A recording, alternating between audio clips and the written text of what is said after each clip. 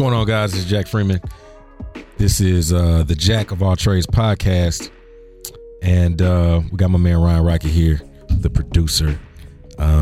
Today is a different day. This week is a different week. The reason why is because I don't have a guest today. I don't have a guest. I don't know how this is going to go. I don't have a script. The reason why is because my guest hit me the night before to tell me she would not make it. I called Face earlier today, aka Mr. Brad Jordan. And if you know Brad Jordan, like I know Brad Jordan, you know that it is virtually impossible to get him to do a damn thing besides play golf. So he said, yeah, just remind me, bro. That's what he said. He said, remind me when it gets close because I'm supposed to be in that area. All right, cool. So I'm on my way here, calling. He doesn't answer the phone because that's how Brad Jordan does. That's what Brad Jordan does. So shout out to Scarface, man. I had a lot of stuff I wanted to talk to him about. One of these days we're going to get him on there because this is actually the second or third time I've tried to get him, and he did not come through on that end. That is the reason why we had Brad Gilmore on the show one particular time. So I don't have a script. A lot of stuff is going on, though. So me and Ryan Rockett are just going to sit up here and we're going to talk. So Ryan Rockett is the host, co-host of the Gyms and Juice podcast. I don't know why I said that. Pills and Potions. Yeah, pills. Yeah, that's what it. Where did I get that from? Nicki Minaj. Oh my God, that's a fucking favorite artist. Get out of my head. The Gyms and Juice podcast. He's the host. He's also the co-host of the Ryan Rockett and ESG show. ESG and Rocket show. The ESG and Rocket show. Yeah. Sports podcast that airs every Wednesday? Every Saturday. Typically it comes out. Every Saturday it comes out. Yes. The Gyms and Juice podcast airs what? Same schedule every Saturday. Okay, so Saturday. So if you're into pop culture, hip hop, R&B culture, and all that kind of stuff, tune in to the Gyms and Juice podcast with Jazz and Figgy and Ryan Rockett. Yes, sir. If you're into sports, tune in to the ESG and Rocket show. Yes. It's a great show. I've been on it. Yes. Yeah, man. So we're probably going to do a little bit of both today. We got, first of all, tell the people a little bit about yourself, where you from, how you started in this thing, and then we'll get to it. How are you doing, first of all? I'm good, man. I'm probably your lowest profile guest. I mean, co-host. I don't know. It depends on how you look at it. But, yeah. I'm not really used to talking about myself. I try to entertain mainly because I feel like I'm not at the level where people really care about what I'm doing. Right. But just personally, how I started in the radio game. I started off with a degree in journalism. My goal was to be a news writer. Yeah. That was my big thing going into college. I went to UT Austin for a couple years, transferred to U of H, interned at the Houston Chronicle. Yeah. Worked there for a few years. Graduated in about 2013 with a major in print journalism. Okay. Worked at the Houston Chronicle part-time, transferred to Corpus Christi. Then I realized that the news game really wasn't for me. No. It's very, very work intensive and not very fun. The stuff you have to cover. I was covering breaking news, cops, all that stuff. Oh, yeah. Very depressing beat. Yeah. And I like to entertain and try to entertain people. I'm really into entertainment, music, things like that. So I started working at a sports radio station in Corpus Christi.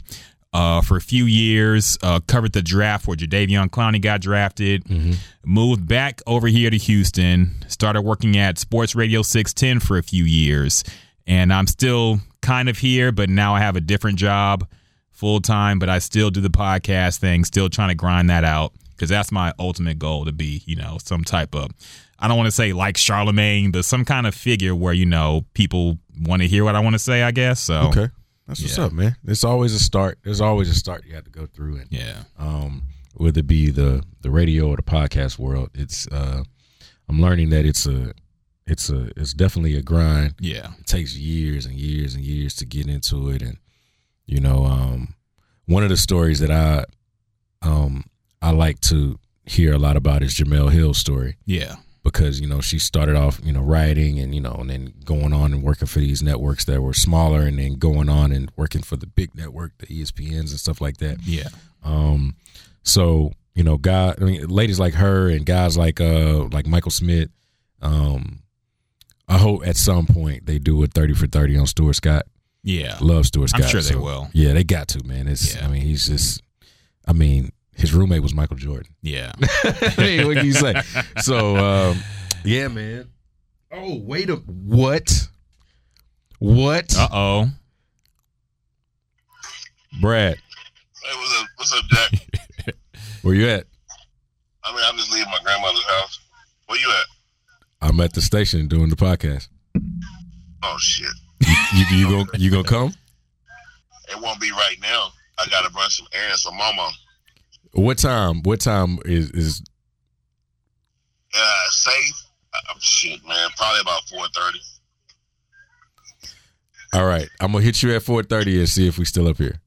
Okay, bro. All right, then. All right, go. Yeah. You can leave that in. Yeah. That was Brad Jordan, everyone, a.k.a. Scarface. He's running errands for Grandma, who, How did you? I know it's, I don't want to get to interview you, but how did you meet Scarface, Brad Jordan? So that was one of the things that I was going to say.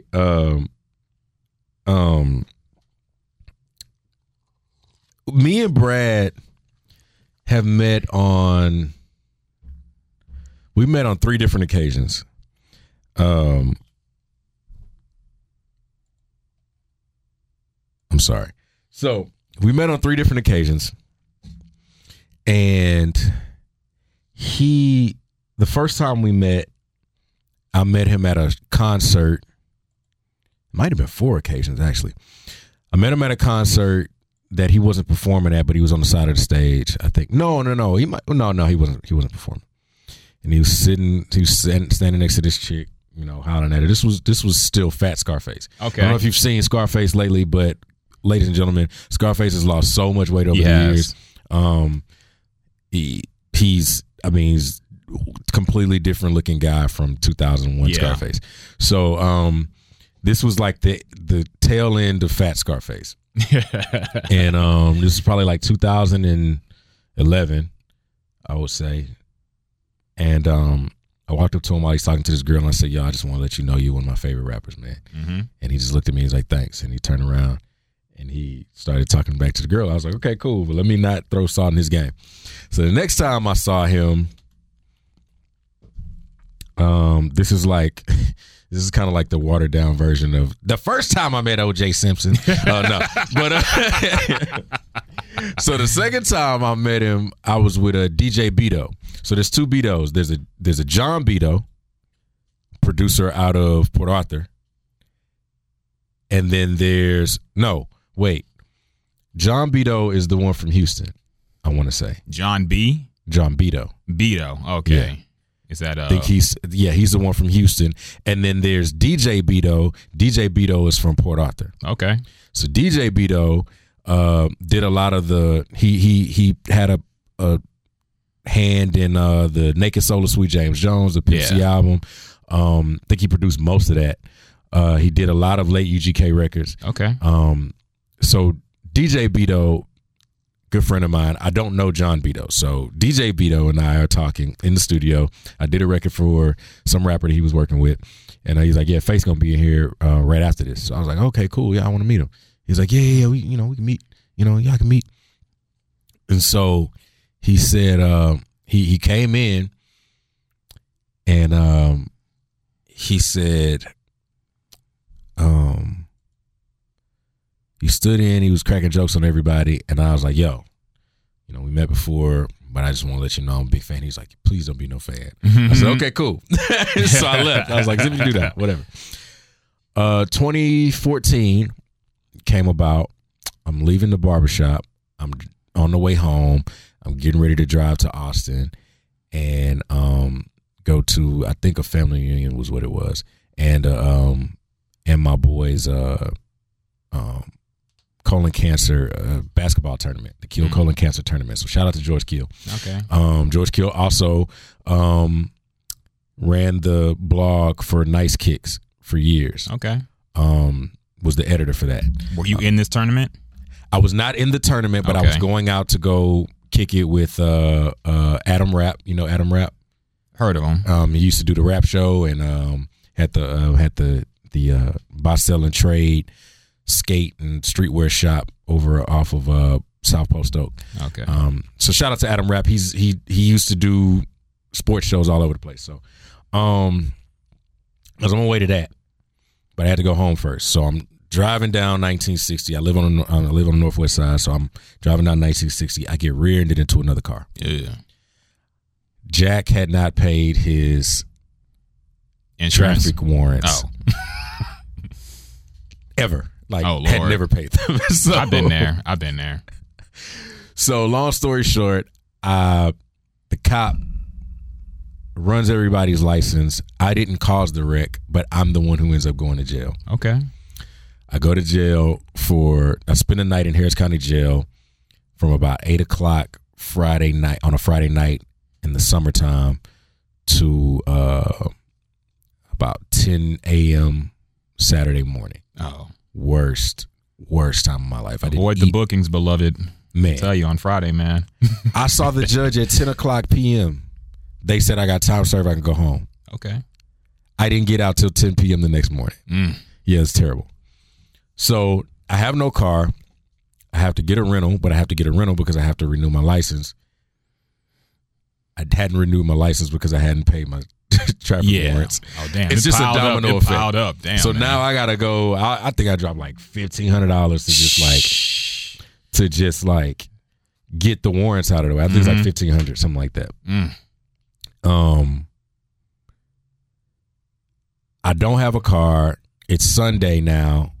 I'm just in a funk because I'm like, this is just stupid. This is all stupid. I get a call from Steve-O, who is not the jackass Steve-O. No, not the jackass Steve-O. This is Black Steve-O from the North, recording engineer here in Houston, and he says, "Hey man, you want to do this record for Scarface?" And I said, "Excuse me, who?" And he said, "Scarface." I said, "Well, yeah, but when? Because I don't have a car right now." He said, "I think we're going to do the session on Thursday." He's like, "What's up, man? You good? You sound like you just kind of in it." I was like, "Well, can you send me the song?" He's like, "No, Face don't like songs being sent to him." So he's asking me, what's going on. And I said, I was like, "It's cool, man. I just got basically jammed up. I went to jail for traffic warrants. It's nothing really big. I'm just coming off a bunch of money and I got to get a rental car, all that kind of stuff." So he said, what's funny about this whole thing is the song is about being in jail. And he said, "Just give me a second." So when he hang up, he calls back. He said, "Face told me to sing you this record now." So mind you, Face still doesn't know that we've met twice before. Yeah. In fact, it took a while for him to even know who the hell I was, even after the song was done. Okay. So he sent me the record. I had listened to maybe 2 bars of the song. Okay. And I had a verse done. Sitting I had in the Harris County Jail. No.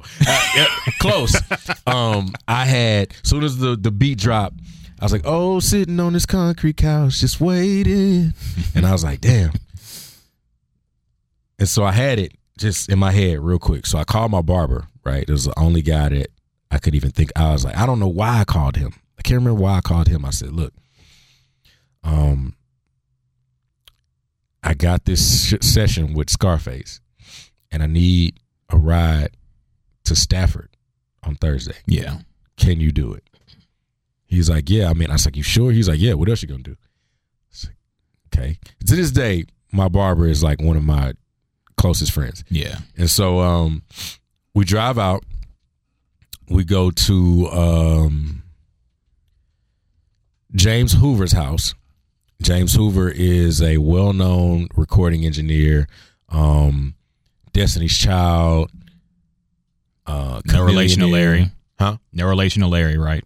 No relation to Larry. This is a white man. White man. We go out to his house. He's got a studio set up in there. And Steve-O's kind of overseeing things. And I laid a hook.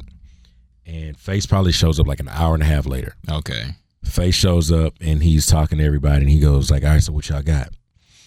So he plays the song. And he plays, oh, sitting on this concrete couch, just waiting. And he stops the song and he starts laughing at me. Okay. And I said, what happened? And he said, oh, you definitely been to jail. He said, where'd you go, county? I said, yes, I was at Harris County. So we started laughing and we talked for an hour and a half about jail. Okay. I don't think he ever finished listening to the hook that day. So we got the song done. 2 months later, I'm at my house. I hear a song come on. Somebody put out a song on like XXL or something like that, and it was a record for. It was either the Game song. No, it was Jeezy's song. Mm-hmm. It was called Beautiful. Okay. And it was Jeezy, the Game, and Rick Ross. Okay. The exact same freaking sample that we used for the hot seat. Oh, no. I said, yo, this song's never going to come out. So I hit Steve-O. I said, yo. And I almost feel like the producer sent the same beat because it was chopped the exact same way. He pulled Amigos and Soulja Boy, basically. Yes. So he was like, man, let me just check, man. He's like, damn. He's like, and I was like, dog, I'm kind of not even mad because the song is dope. Mm-hmm. I said, but that was my time to get on the Scarface record. Months go by. Like February comes around. And he says, I get a call from my good friend, Joel Wells, OG of mine. And he said, yo, man, I'm sitting with N.O. Joe right now. Mm-hmm. N.O. Joe is a legendary, I got to get him on the show, a legendary producer. One that a lot of people aren't aware of, but a lot of the great Scarface records over the 90s came from N.O. Joe. From about 92, 93 to about now. A lot of the great N.O. Joe, a lot of the great records from Scarface came from N.O. Joe. Yeah. He said, yeah, I'm sitting here with N.O. Joe. He said, you know Joe, right? I'm like, yeah. He's like, he got this song from Scarface and Face didn't really know your name. And so when we asked him who it was, he said, I don't know, some nigga from Houston. Mm. And he said, but we need to know for sure that this is you on the record because we're trying to finish the album and get the splits taken care of. So I go up to, where they were at, and they put me in the car. I'm sitting in Joe's car, and he plays this song. And I was like, it sounds like the song, but the sample's not there. He's like, yeah, I replayed everything. I was like, okay, cool. So when I come on, I was like, yeah, that's me. He's like, yeah, man. So we gonna get you on the splits or whatever. We're gonna make sure that you get your cut and all that kind of stuff. I was like, whatever, man. Mm-hmm. So the track list comes out a few months later. I'm not on the track list. Uh-oh. Not featured on the song. But I know that the song is there. Yeah. So now I'm like, Steve-O, bro, am I on this album or not? Because like this is not right. Mm-hmm. And he's like, nah, man, you on it, I think. I'm pretty sure. Well, I guess we'll see on Tuesday. So the album comes out. I skip to that song. It's the second song on the album.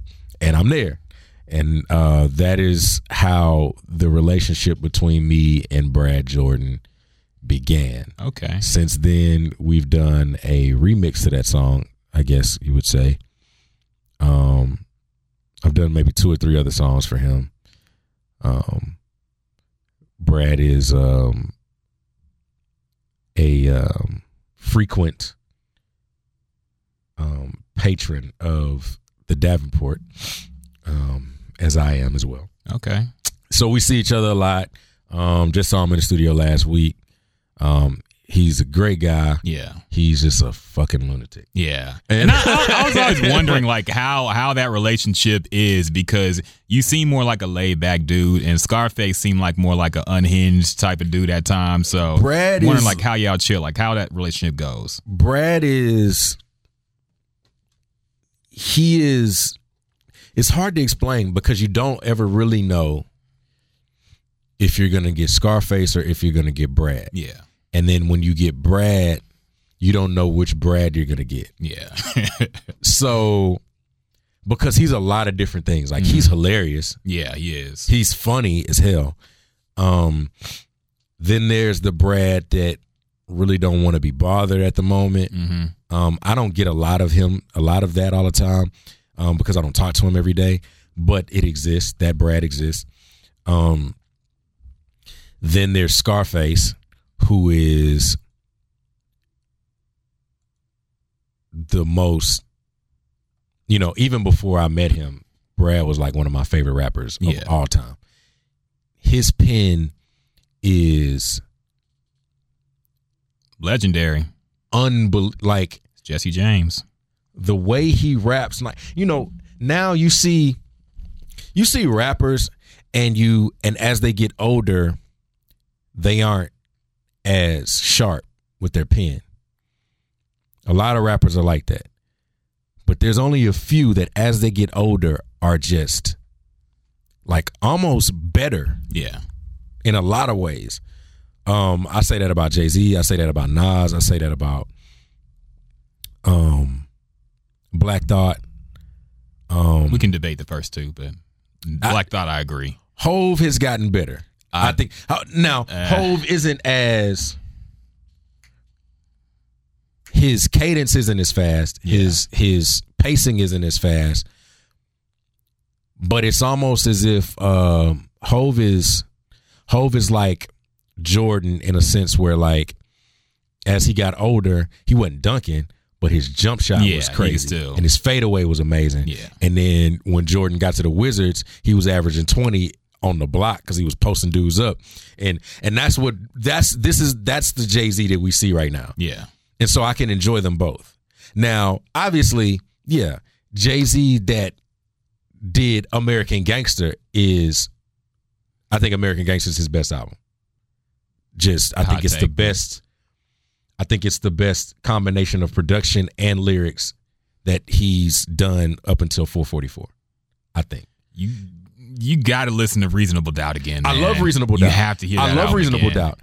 But that Jay-Z didn't structure songs as well as he does now. American Gangster is incredible. Yes. He was Jordan in the league when he was just dunking. Yeah. And just kind of getting by off athleticism. That's what Reasonable Doubt was for me. And I love Reasonable Doubt. I was just listening to Reasonable Doubt.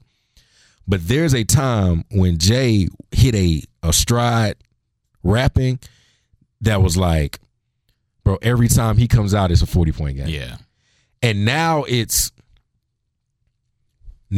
like a refined Jay that I can absolutely get with, right? Nas has always been a beat selection person for me. Yeah. So when the beat ain't good for me, I can't really just jam Nas like that. But he can still, like, that shit he did on Swiss's album, Echo. Yeah, that was hard. Jamming, right? But I say all that to say, him, those guys, Black Thought, these guys that like still work on their pen and still work. Brad is right up there with those guys. Like, he might be above some, like, as far as the way he approaches the beat and the way he raps, like, there's no drop off. He just doesn't, like, and he evolves his cadence and his rap style as the beats go. He could rap on anything. Yeah. So for me to just kind of be in the room with him and just kind of like experience Scarface, because like it's still times where I'm in the studio with him, I'm like, damn, that's that's really Scarface. Like, and because the way he's rapping, I'm like, do y'all hear this? Because I hear it. You know what I mean? But yeah, like he's, like I said, you just never really know which one you're gonna get. Yeah. But the one that's there constant is the one that's like, fuck white people. like that is his thing, man. Like he's an aggressive guy, man. But them crackers. Them crackers. Them crackers. But yeah, that's my Scarface story. That is my Scarface story. So who is most met your expectations that you've met in person? Because I feel like I'm kind of nervous to meet certain people that I look up to, because you never know like how they're gonna, what their personality is really gonna be like, if they really gonna be cool people or not. Yeah. Like I'm kind of nervous if I ever meet Jay-Z. What if you don't like me? What if he's like an asshole? Yeah. You know, that would affect my perception of his music probably. So who in your career have you met who you're like, damn, you know, he's exactly what I thought he would be? Actually, Brad. Okay. I think he was everything that I thought he was, because I think I had read enough and seen enough that I was like, yeah, he's a little off, but but I can, and also I don't know if it's just because our birthdays are a day apart. Okay. But like I do see parts of myself in him. Okay. Parts of it. Another one was Arian Foster, though. Arian was very much he was very much everything that he perceives or portrays on TV when he was playing and all that kind of stuff. So who else?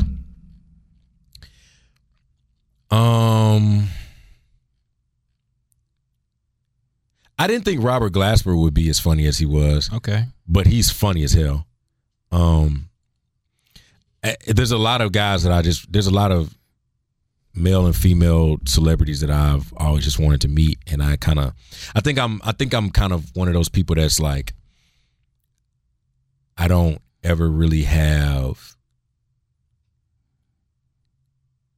much of an expectation over who they are. Mm-hmm. So like if I ever met Kanye, I would just expect Kanye to just be Kanye. Yeah. And I wouldn't necessarily be disappointed by anything he says, because you already have he's already a fucking retard. So Man, you know what I mean? I mean, he just already says ridiculous shit. So I'm just waiting on him to say more ridiculous shit. Yeah. That's all. But what if you met him and he was really cool? I'm not even surprised if he would be cool. Like, I think he would be cool, but I think he would also say some shit like, come on, bro. Like, really? Come on, man. Like, we were having a great time. Yeah. You know what I mean? So I think, I don't know. I think for the most part, I just kind of take people as, you know, as who they are. I think I might have caught Lupe on a bad day. Oh, no. Yeah. That's another one. That's a really bad one. So we were in Austin for a not a fest. I guess you would call it a festival. It was a show that they threw at the Austin Music Hall. Mm-hmm. Was it Austin City Music Hall or Austin? No, it was the Austin Music Hall. Yeah, downtown. I think so. And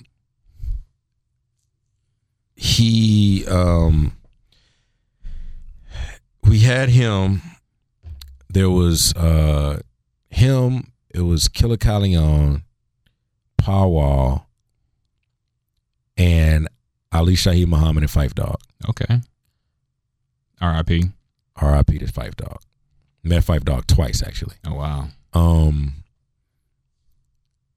I think Ali Shaheed was supposed to go last. Ali Shaheed and Phife, because there was a time with Tribe where they weren't together, and Jerobi was off cooking, and Q-Tip was off being Q-Tip, and Phife and Ali Shaheed were doing these shows as Phife Dawg, pretty much. Yeah. And if I can remember, I believe it was, they were doing Tribe songs, but obviously Q-Tip wasn't around, right? So they couldn't necessarily say that they were Tribe Called Quest because it wasn't a Tribe Called Quest. It was just half of the group. Exactly. Like when New Edition tours without half the group. Yeah. So this little white kid, like Jewish kid, he might have been like 19 when I met him. He was this was at the inception of like Scoremore, if you know Scoremore's touring company or whatever. So there's another that's run by this young white kid that I met when he was 20. And then there was this other white kid that was like 19 or 18. He had just graduated from like Lamar High School or something like that. Okay. And he was throwing these concerts because he had all his money. And they came out and they had the show in Austin, and I think I was supposed to do something with Killer Cali on that day. So I drove out there, and I get there, and people are like, first of all, Lupe walked in through the backstage area and didn't say anything to anyone. So I'm like, okay. And then they kept saying stuff like, yo, he cussed out the promoter's mom. Oh, wow. And then it was this Dreadhead Lupe or this was Lasers Lupe? Okay. Ooh, so that was a tough time. Before the dreads, I believe. Yeah. And he was very disgruntled about a lot of stuff because the label wouldn't put his album out and all that kind of stuff. And I wasn't really a fan of Lasers that much, so it sucked. I just wasn't really a fan. But he was just really, really, really, really not a nice person that day. When he came out, first of all, the show started and all these people showed up to see Lupe. He said, I'm going on first. Oh, wow. Bun B was also there. Okay. To perform. So I'm going on first. I go on at this time, no later. So now the bill had to be in reverse. It was supposed to be Ali Shaheed and Fife maybe last, and then Lupe, and then before him, and then Bun before him, and then Paul before him, and then Killer Calion before that, right, to kick off everything. Well, that didn't happen. Lupe went on first. Okay. And then Bun went after him, and then Paul went after him. But what happens is when you headline the show, everybody that came to see you is now, once they already see you, what do? Leave. They fucking leave. So this is a 1,200 person venue probably. It might have been sold out. I don't know. Lupe goes on for an hour, gets off the stage, everybody leaves. So now a few people stay for Bun. Maybe like half the room stay for Bun. By the end of it, nobody's there for Paul. It's 1 o'clock in the morning. And Paul Wall is up there in front of like 10 people. I never got on stage. They had to pay Fife and Ali, and they never got on stage. It was just a terrible night, right? So I'm like, yo, for a while I was like, fuck Lupe. Because when he came out, he's like, yo, everybody gotta get out the way. When I'm on the stage, when I'm walking down the hall, he didn't even walk down that hall. He went another way. It was weird. It was bad. So for a long time, I was like, yo, Lupe got to get, like, fuck Lupe. Yeah. Let's go. And then I hated Lasers, so I was like, that album wasn't even that good for that shit to be happening. Threw food and liquor in the trash. Yeah. Like, ugh. Exactly. So this is what really happened. Lupe got booked for this show by this 19-year-old Jewish kid. Okay. Something had happened before, and they didn't want to deal with him, with the promoter. They get off the plane. Not Sasha. That's Scoremore guy, not Sasha. Sorry. The little Jewish kid. I cannot remember this guy's name. Little Jewish kid shows up, and they are like, hell no. Who is this kid? I don't know if the money just hadn't been there yet or whatever it was. They did not want to deal with this kid. Something happened at Soundcheck where the manager of Lupe went off on this kid's mom. Oh, wow. Probably made her cry, all that kind of stuff. Who knows what it was? I'm pretty sure that it was just a whole bunch of this promoter brought Lupe down and didn't have anything in order at all. So that probably pissed Lupe off to a point where it was just like, get me out of here. Fuck you. Yeah. You're cool. And you're cool. And it's Phife Dawg and Ali Shaheed. Love you guys, but fuck all y'all. Yeah. So yeah, that just was a bet. And I just never saw Lupe again. I never never was in a room with him again. So I guess I never got my vindication of maybe he's a good guy. Mm-hmm. But it was a terrible night. It was a terrible, terrible night. I drove all the way to Austin to do nothing. Oh. I did nothing. I think I went and stayed at a hotel or something like that, and I might have just went and I don't even think I had enough time to go drink after it was over with, because it was 2:00 in the morning. Everything was closed. It was bad. So and then that got through another festival that only can be rivaled in its ineptitude by the Fire Fest. Yeah. So I got some friends that can definitely tell that story. Oh, wow. It was supposed to be Ludacris and Currency, I think, and no one came. And it was at Texas A&M. Ooh. But then again, if it's in College Station, who wants to be in College Station? Yeah, anyway? exactly. Like, yeah, I figured you'd like that because you're a Longhorn. Yeah, man. So yeah, hi Lupe. That's another one I would be nervous to meet, man, because I feel like he's a very intelligent dude, but he's also very kind of maybe introverted. I think he's a little introverted, and it could probably be mistaken as standoffish. Yeah. And it could also be, because he's intelligent, I think he can also be misinterpreted as like maybe a little bit of pretentiousness. Arrogant. Pretentious. But I think at the core of him, he's just a nerd that can rap really well, and he likes video games. Yeah, he does. So, and he raps extraordinarily well. Yeah, that last album, man. Yeah, tough. I didn't finish it, but I got to listen to it again. Like I almost, because I went like that particular moment with him was like, I don't know. And so it's always just been kind of like, it affects your perception of people. That's does. why I don't want to meet some people. Man, like I want to have a conversation with the guy. Not about that. I just want to talk to him and just see what he's like and all that kind of stuff, and then say, okay, I can jam again. I get you. So shout out to Lupe, man. Definitely. Hope he's doing all right these days. Yeah,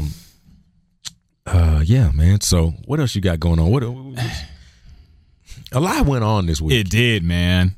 I want to get your take on a lot of things. All right, let's do it. So let's go back a little bit, because we had a little mini debate last time we saw each other. Mm-hmm. But I kind of want to discuss this a little bit more. Mm-hmm. So your boy Arian Foster had some comments about Tupac on Van Lathan's TMZ show. And we've been talking about this, the group chat, like everybody I know. I talked about it with ESG. ESG was offended. He was offended? He's a big Pac fan. Okay. So he's like, man, Arian don't know what he's talking about. Okay. Don't tell Arian that. We're still trying to get on the show. Yeah. But so we talked a little bit, and I saw you agreed with him. So I kind of want to explore that a little bit, because that's been very controversial in the hip hop community. People love Tupac, and they want to know what y'all mean when you say that he's not deep. Okay. So what Arian was trying to say, and he may not have worded it well, because I don't think he had an opportunity to word it well. And me and him spoke about it in the studio. Yeah. He's not. Pac is a deep thinker. Pac was a layered human being. A lot of the things that he may have read and learned over the years was some deep shit. But when it came to lyrics, they weren't extremely layered and deep. Even when he's talking about, you know, Brenda's got a baby, or he was just talking about things that happened or that happens in our communities and with, you know, all of the things that he spoke about. He wasn't an extremely deep person. He was a very passionate person as a rapper, which made you feel what he was saying, but he wasn't deep. Like, you don't, I don't know of a Pac record that I have to listen to 3 or 4 times to really get all of the gems out of it. Right. So, and the funny thing about it is, one of the things Arian said, and I know for a fact, is Pac is his favorite rapper. He did say that. He did preface it by saying that. Pac is so much his favorite rapper that his album is named after the intersection that he was killed on. Okay. Flamingo and Koval is the intersection that Pac was killed on. He has nothing but amazing things to say about Pac. Yeah. But one thing he doesn't believe is that he was deep. He's not a deep rapper. So when y'all say that, I just want to know what you would define as deep. I just think it's more so of one, it's a lyrical aspect of things. Like you listen to maybe a Hove record where he's like introspective and stuff like that, and then you realize that there's like 3 different things he's talking about at one time. Or there's entendres in there that can mean a lot of different things. Yeah. Or, you know, another guy that one of his favorite rappers is Pac, that agreed, Brad Jordan. Yep. He said the same thing. And he said Pac was passionate, but as a rapper, he wasn't super deep.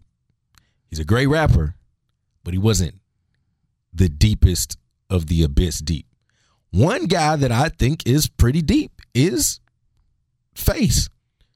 When you hear what he talks about, a lot of the shit he talks about is on a level of like, man, I didn't even like, huh? Yeah. Like I didn't even think about, you know, that kind of thing. He, you know, rapping about, you know, mortality and, you know, but Pac raps about that he too, did, man. But his raps were more like, I don't think I'm gonna live to see 25. And he didn't live to see. What was he? How old was he? Died at 24, I believe. Yeah. Yeah. You know,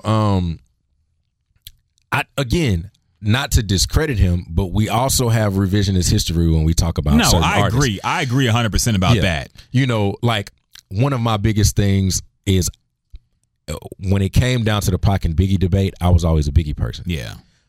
Just because I love the way he rapped. I just love the way he rapped, and it bumped to me, and I you know, I still bump Tupac records. But Biggie also told people that the girl was so fine he sucked on her daddy's dick. That is come on, bro. Biggie had several suspect lines like that. And I think that it's hard to have the conversation about Pac because people love Pac so much that it's hard to be objective about him, especially in death. Yeah. So you can't say that Pac wasn't something. Anything. Mm-hmm. Like it's nothing you can say that Pac was. You know what I'm saying? Like there was a person that it was one of the movies he did, and they were saying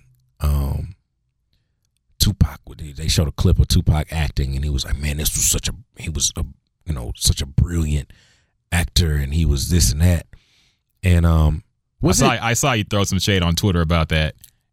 I think it was poetic justice.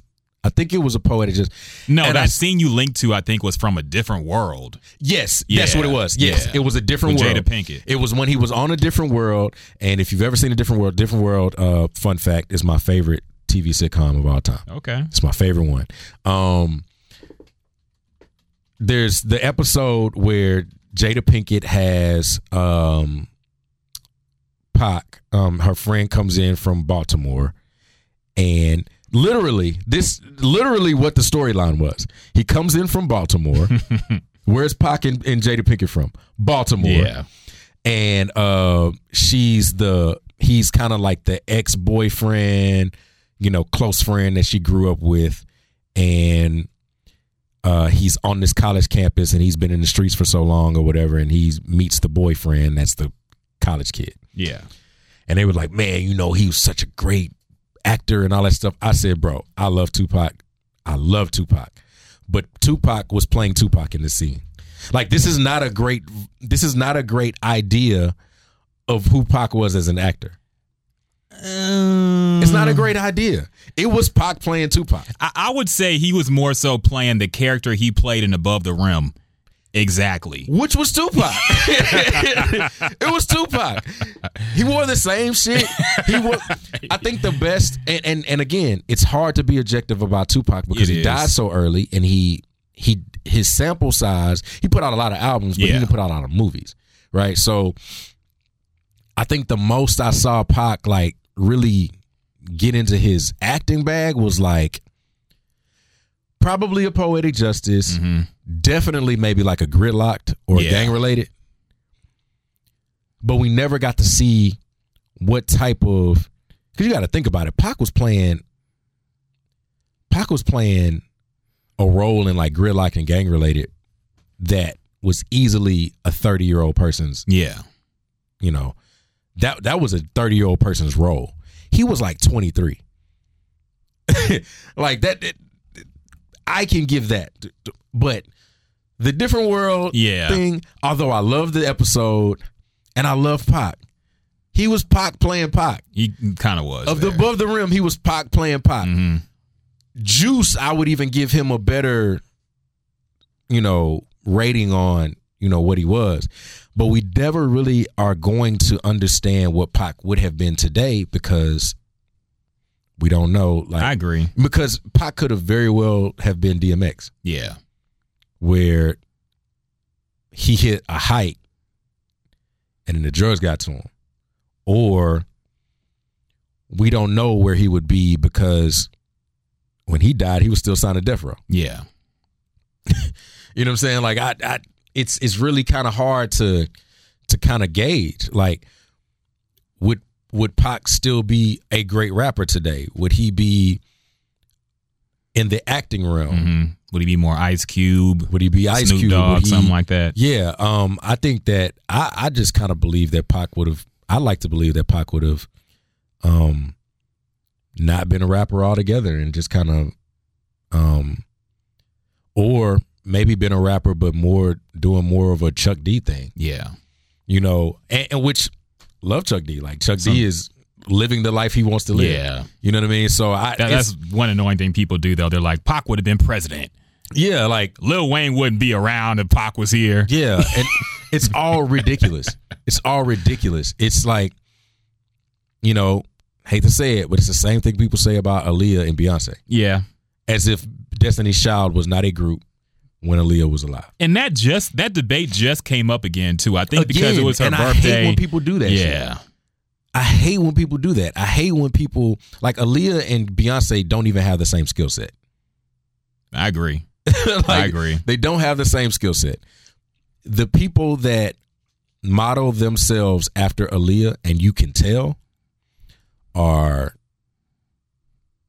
Ashanti,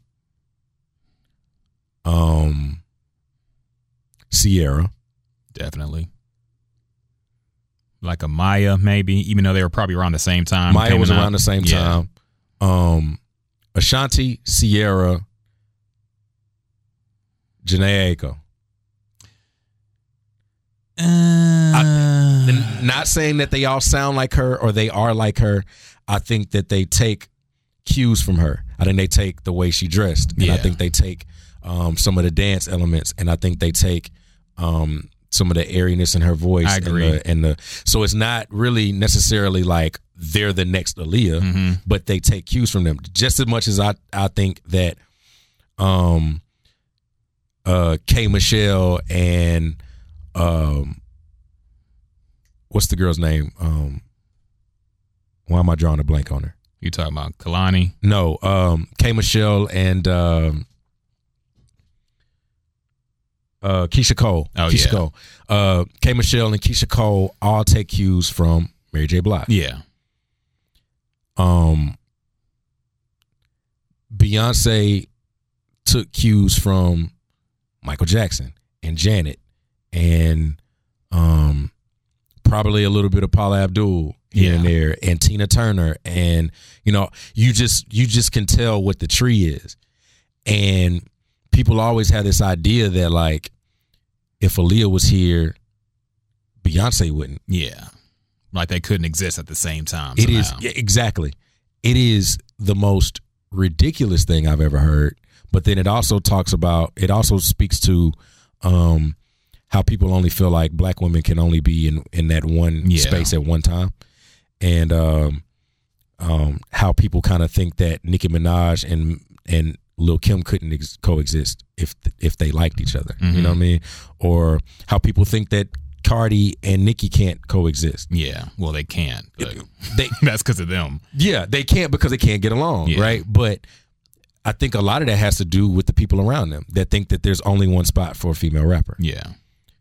Mind you, the one that stood the test of time in all of this and never has to worry about any of this because everybody has to respect her is Missy Elliott. Yeah, I agree.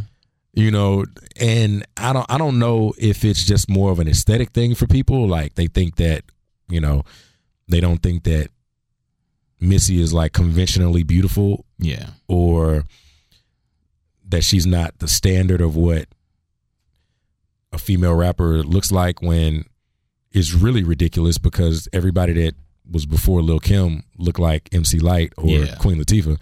You know what I mean? Who are attractive women, but not they ain't bending over showing their birth canal. Mm-hmm. You know what I mean? Like, which is nothing wrong with that. Yeah. If your shit is dope, your shit is dope. Yeah. Twerk video is a masterpiece, by the way. Yeah. I saw clips of it. I don't think I needed to see too much of it. I was just like, oh, they twerking. Okay, cool. But yeah, like there's that always that thing that's just like there's always, well, if Aaliyah was still here, then Beyonce wouldn't be Beyonce. Yeah. Fuck out of here. Like that's the most ridiculous thing that I've ever heard. Aaliyah stans are hardcore though. I've learned that. Again, it's hard to be objective with people that died before they ever hit their prime. Yeah. But going back to the Tupac thing, because I have to at least defend fellow Tupac stans a little bit, man.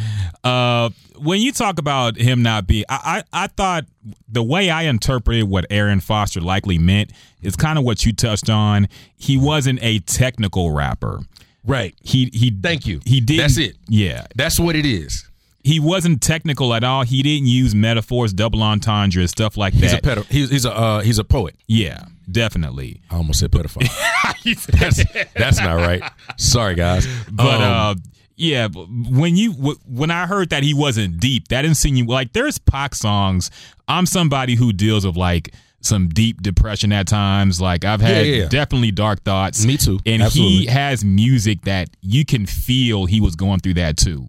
Right. And you can really relate to that when you're going through that yourself. He has some lines that hit you so powerfully, like in the song Changes, when he says, it's time to fight back. That's what Huey said. 2 shots in the dark, now Huey's dead. Yeah. Like, that's one of the hardest lines. Like, that's a real emotional line for me because I'm like, damn, that's the Black experience right there. Yeah. You know, right in 2 bars. Yeah. And, so, I think that, again, he was cold. Is Tupac a better rapper than Scarface? I think I feel like if you and I love Scarface, one of my favorite rappers of all time. Pac got more hits because of where Pac was at Death Row with that machine. Face, but I don't even know because Face. Come on, man, Mom playing tricks on you. Yeah. Mom playing tricks on me. Smile, which is with Tupac. Till I Seen a Man Die. All that. The joint with Ice Cube. Yeah. Gangsta, believe that, Hand of a Dead Body. Mm-hmm. He got jams. He does. But I feel like if you say Tupac's not deep, you can't say Scarface is deep because their content very similar, their delivery very similar. I'm not saying similar, but in that emotionally powerful. Like I'm saying, I love Scarface. I'm just saying their musical content was similar in that they're talking about hood realities, depression, dark thoughts, street life. And they're not going overly technical with it, not using double entendres, metaphors, switching up the flow every bar. So if you can't go and say that Tupac is not deep, but Scarface is. I think Face is a little bit more technical and a little bit more metaphorical. Yeah. Now, I'm not going to say he's like because again, the same way you feel about Pac, you know, in some of my dark moments, I listen to Face. Yeah. And there are some records in there that are like, I don't know where he was, but I hope he's out of it. Yeah. I didn't get much of that from Pac, and which is fine. You don't have to, you know, be on the verge of, you know, killing yourself in every song. But I think that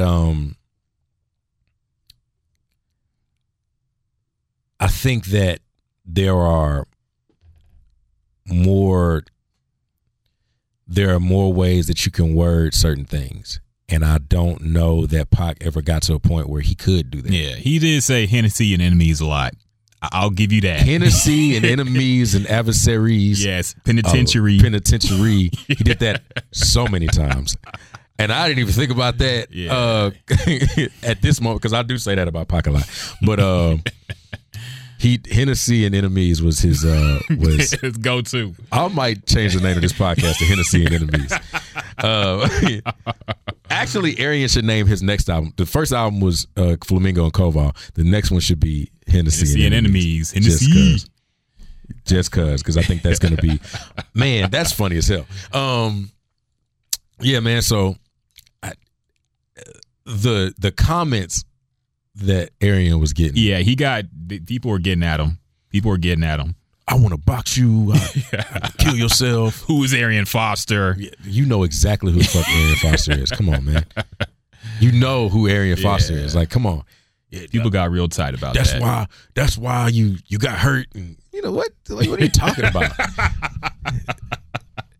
One thing about Arian is the last thing he ever wants to talk about is football. Yeah. So when you say that's why you fumbled in that one game, like, you don't care about that shit. Finally remember that. You don't care about that. That's why Tennessee don't fuck with you. You don't fuck with Tennessee either. You don't. Hey, come on, man. Yeah, man. Shout out to Arian, dog. Yeah. Shout out to Arian. Good guy. One more thing I want to get your take on, man, that happened this week. That I think has sparked an interesting music debate, man. The Ariana Grande song. I didn't hear the whole thing.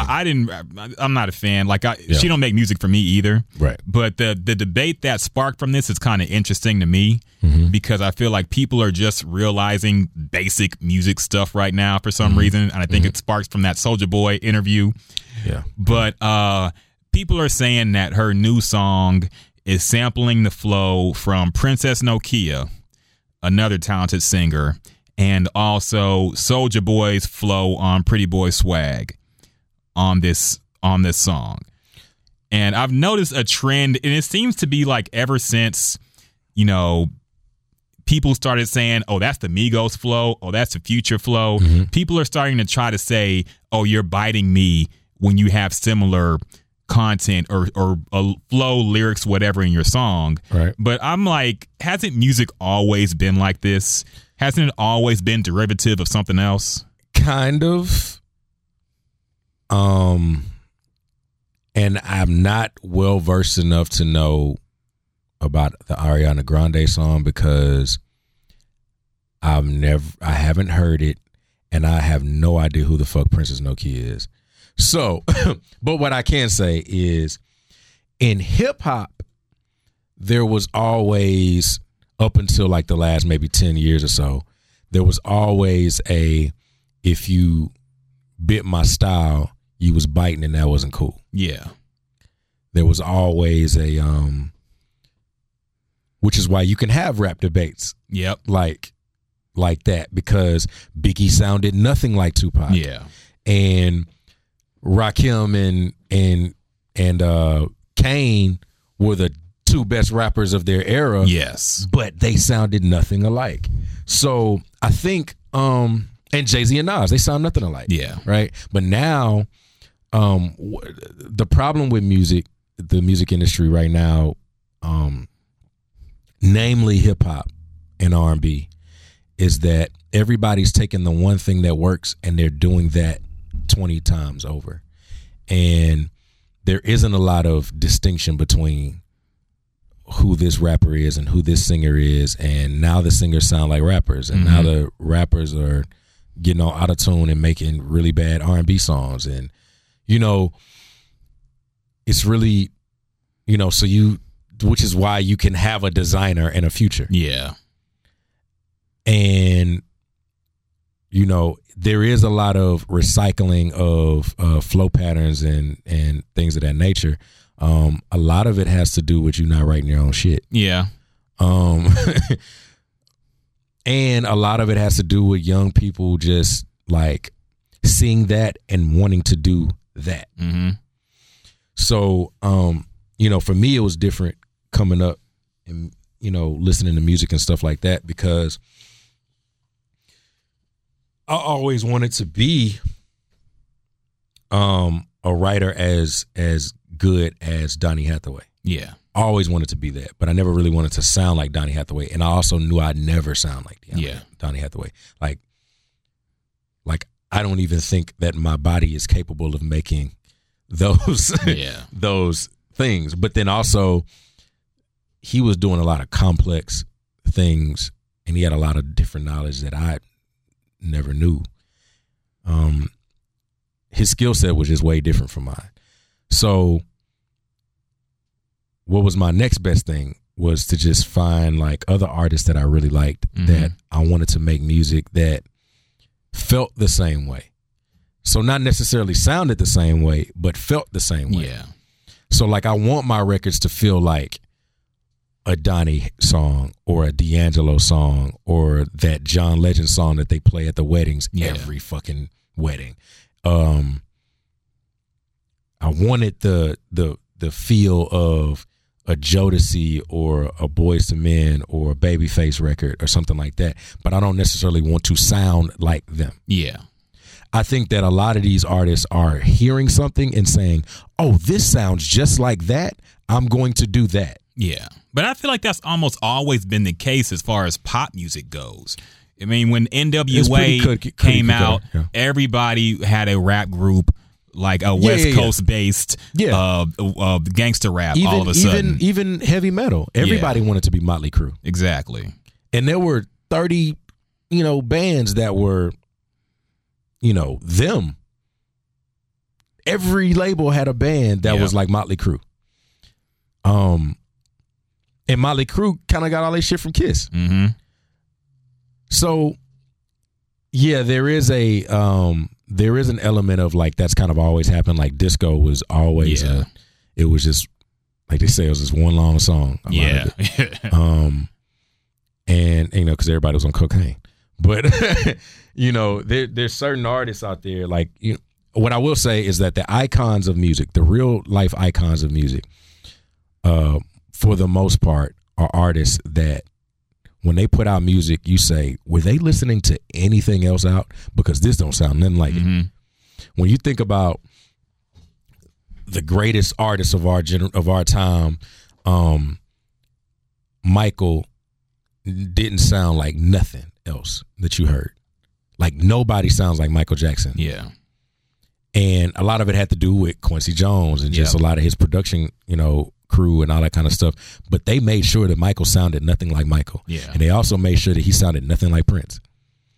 Because Prince also was like, you couldn't have been listening to nothing else going on in the 80s because you put out this and everybody else was doing this.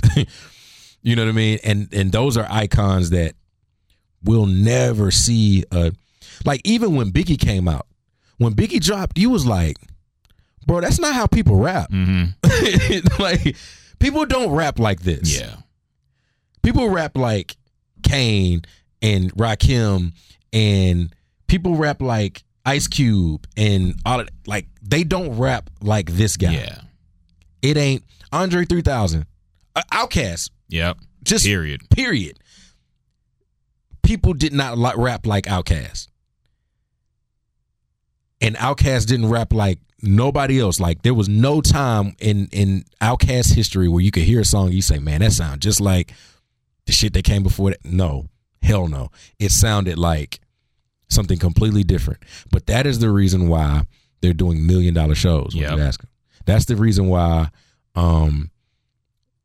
today you can, if they're still alive, you can put a show together and the whole west side of Houston is probably going to be there, or the whole,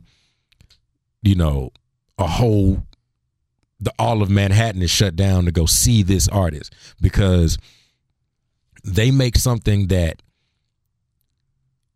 came from something different and couldn't even be duplicated. Like, even when people say, oh, Michael Jackson stole from, James Brown. No, he stole performance cues from James Brown. He didn't steal lyrics from James Brown. He didn't steal,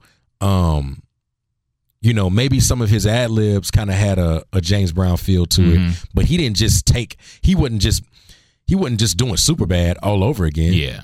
He was doing Michael Jackson. Yeah. And Off the Wall or Thriller? Off the Wall. Okay. I'm Off the Wall. Hipster. But no, Off the Wall. To me, Off the Wall was a little bit. It's not very far apart. Yeah, I'll say that. Them bass lines in Off the Wall, though, man. Yeah. Jesus Christ, Off the Wall was amazing.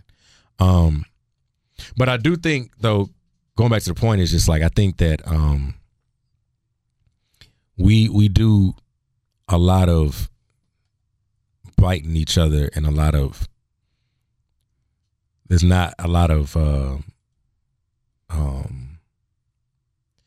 variation in sounds now. Like, there's like 15 girls out there that sound like the same. They all whispering. Yeah. They all whispering. They all singing in the same weird accent. We even got guys doing that. Yes. They got that weird accent and these voice inflections that just sound retarded.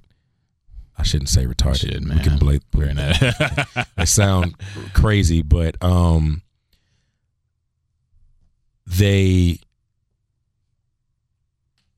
don't know. There's not a lot of variation in it. There's not a lot of, everybody just wants to sound alike. Everybody wants to have, like, not a lot of people want to be them. And then what makes it worse, what makes it bad, is that's when you find out that they're not very good live. Yeah. Because when they get on stage live, they can't really, it's not transferable on the stage. SZA. I said it. You don't have to agree with it. Hey. It sucks, man. They be on SZA's ass. Oh, man. I mean, look, people look the other way for a long time for her. But I'll even with just like not even just singling her out, I just say one thing I had to learn as an artist: when you write this music and when you go on this path of making music, and I would say that to any young artist that's listening that is just starting off on their shit, eventually you're going to have to perform. Yeah. So if your rap isn't practical enough for you if you can't duplicate that rap live. I mean, you don't have to anymore because they got the vocal tracks playing. But let me tell you something. Them vocal tracks are trash. They are. But people don't care. It's the laziest. It is. Most unprofessional thing that I can say. And some artists that I like do that. And I can't stand it. Yeah. If I want you to rap over your vocals, I'll just listen to the song in the car. One of the things that made me so happy to be a Jay-Z fan was him coming out during the So Def, was it the 20th anniversary show a few years ago? And he couldn't even finish the songs because he was like, yo, I can't deal with those vocals. You gotta take the vocals out, B. I was like, yes, Jay-Z, yes. Somebody, you know what I mean? Like that. It's just not a young artist. I don't even know how many. Like, there's probably. I think I have like 10 listeners, right? Young artists, please remember that eventually you will have to perform this music and perform it well. Because as an artist, if you are not actively doing shows and you are not sync licensing music for TV and movie and shit like that, you're going to need to do a hell of a lot more to make music. Yeah. Because those are the only two ways you'll really make money, especially in a climate of streaming. Like, the streaming algorithm is so crazy that, like, you can get 1 million streams and get like $2,000 for it. Yeah. You are not going to make real money just solely based on streams. If you are not consistently performing or sync licensing music for TV shows, commercials, movies, stuff like that, you're not going to make any money. So the easiest thing to do is to start doing the shows. Because sync licensing is really kind of hard to get into. If you are not consistently doing shows, you need to be consistently doing shows. If you are not a good performer yet, you need to tell yourself that, and then you need to get better at performing. Yeah. Because if you suck as a performer, there's only so long that people are going to be able to write. Because the thing is, even if you suck as a performer, if you keep putting out hits, people are going to keep booking you. But when the hits start slowing down and you're not a good performer, nobody wants to see you perform. Yeah. So they're not going to book you. It's that simple. It's really that simple. Like, whatever you have to do to keep whether it be your wind or whether it be your voice control or whether it be if you play an instrument and you want to be able to play it well on stage, whether it be your overall rapping ability and your like the energy you got on stage, like, you need to really put forth a good show.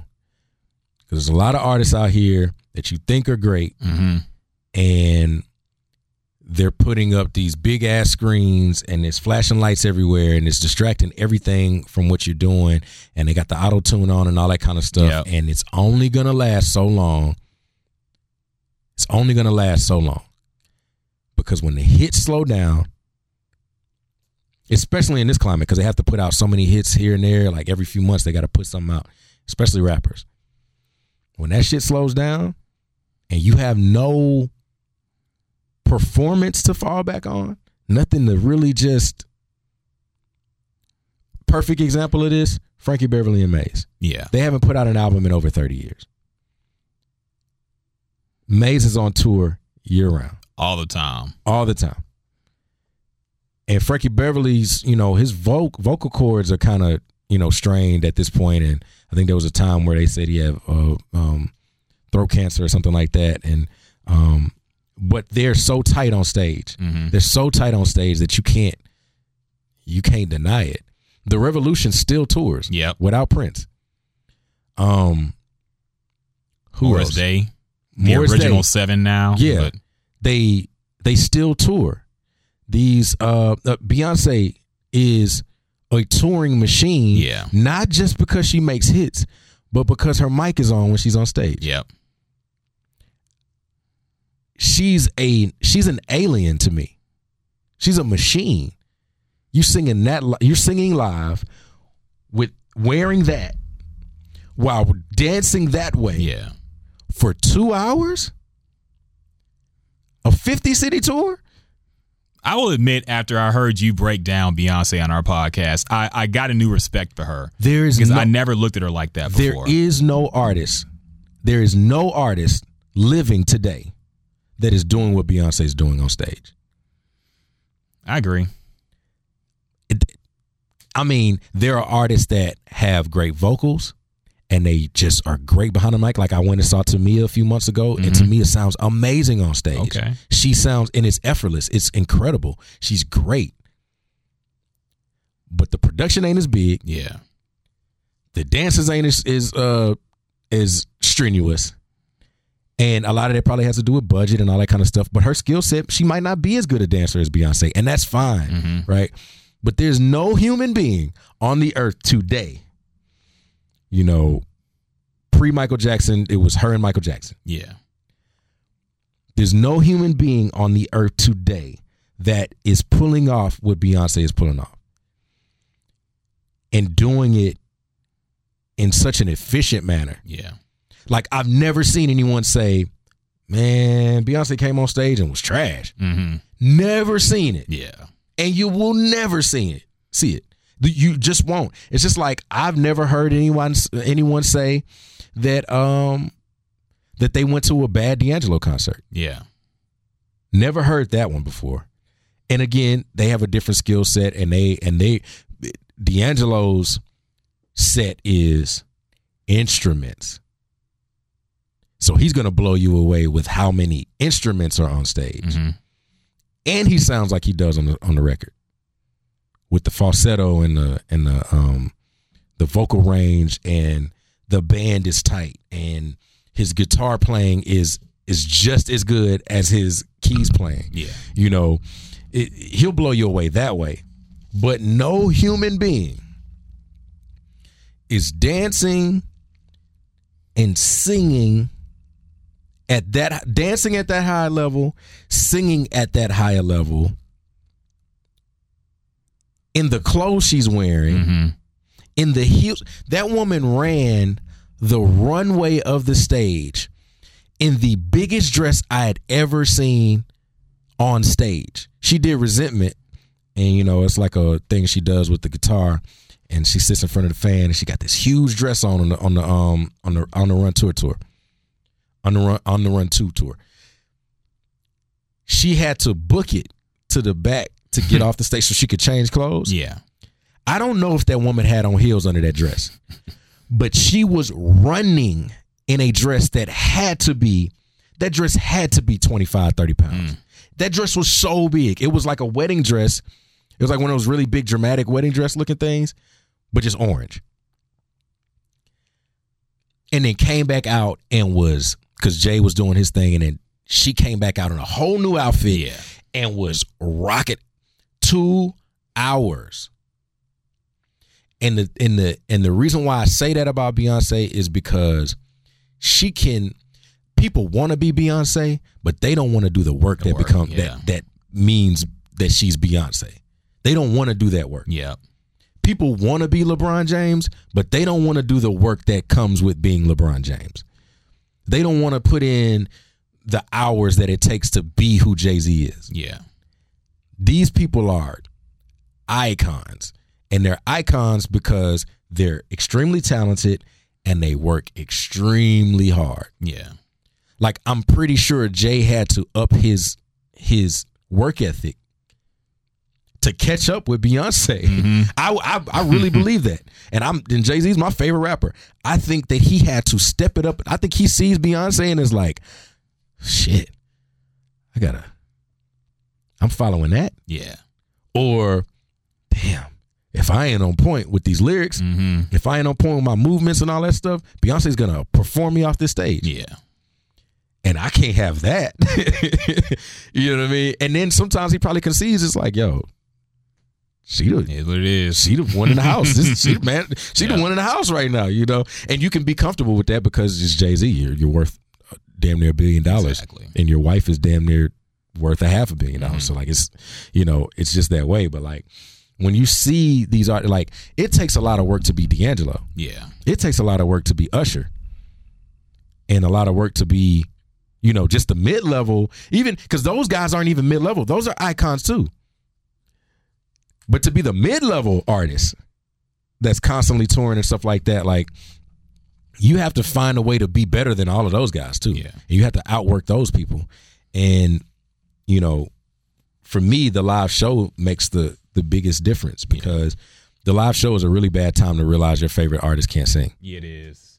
And one thing you said that I never even thought about before, but helped me have a new appreciation for Beyonce. You said it was really impressive how she can sing while sitting down. Because I'm not a singer, so I never realized apparently that's really hard to do. It's very hard to sing while sitting down. I never record sitting down. Because your diaphragm is, you can't breathe the same way sitting down as you are sitting up. It's just the way it is.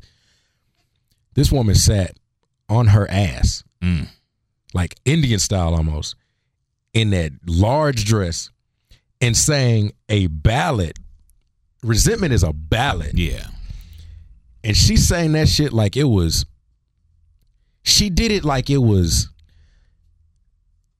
like she was just talking. And it was just like the most incredible thing that I had ever seen on stage. Like when you see those videos of her doing that, and she's already, the craziest part is she's already been on stage an hour. Yeah.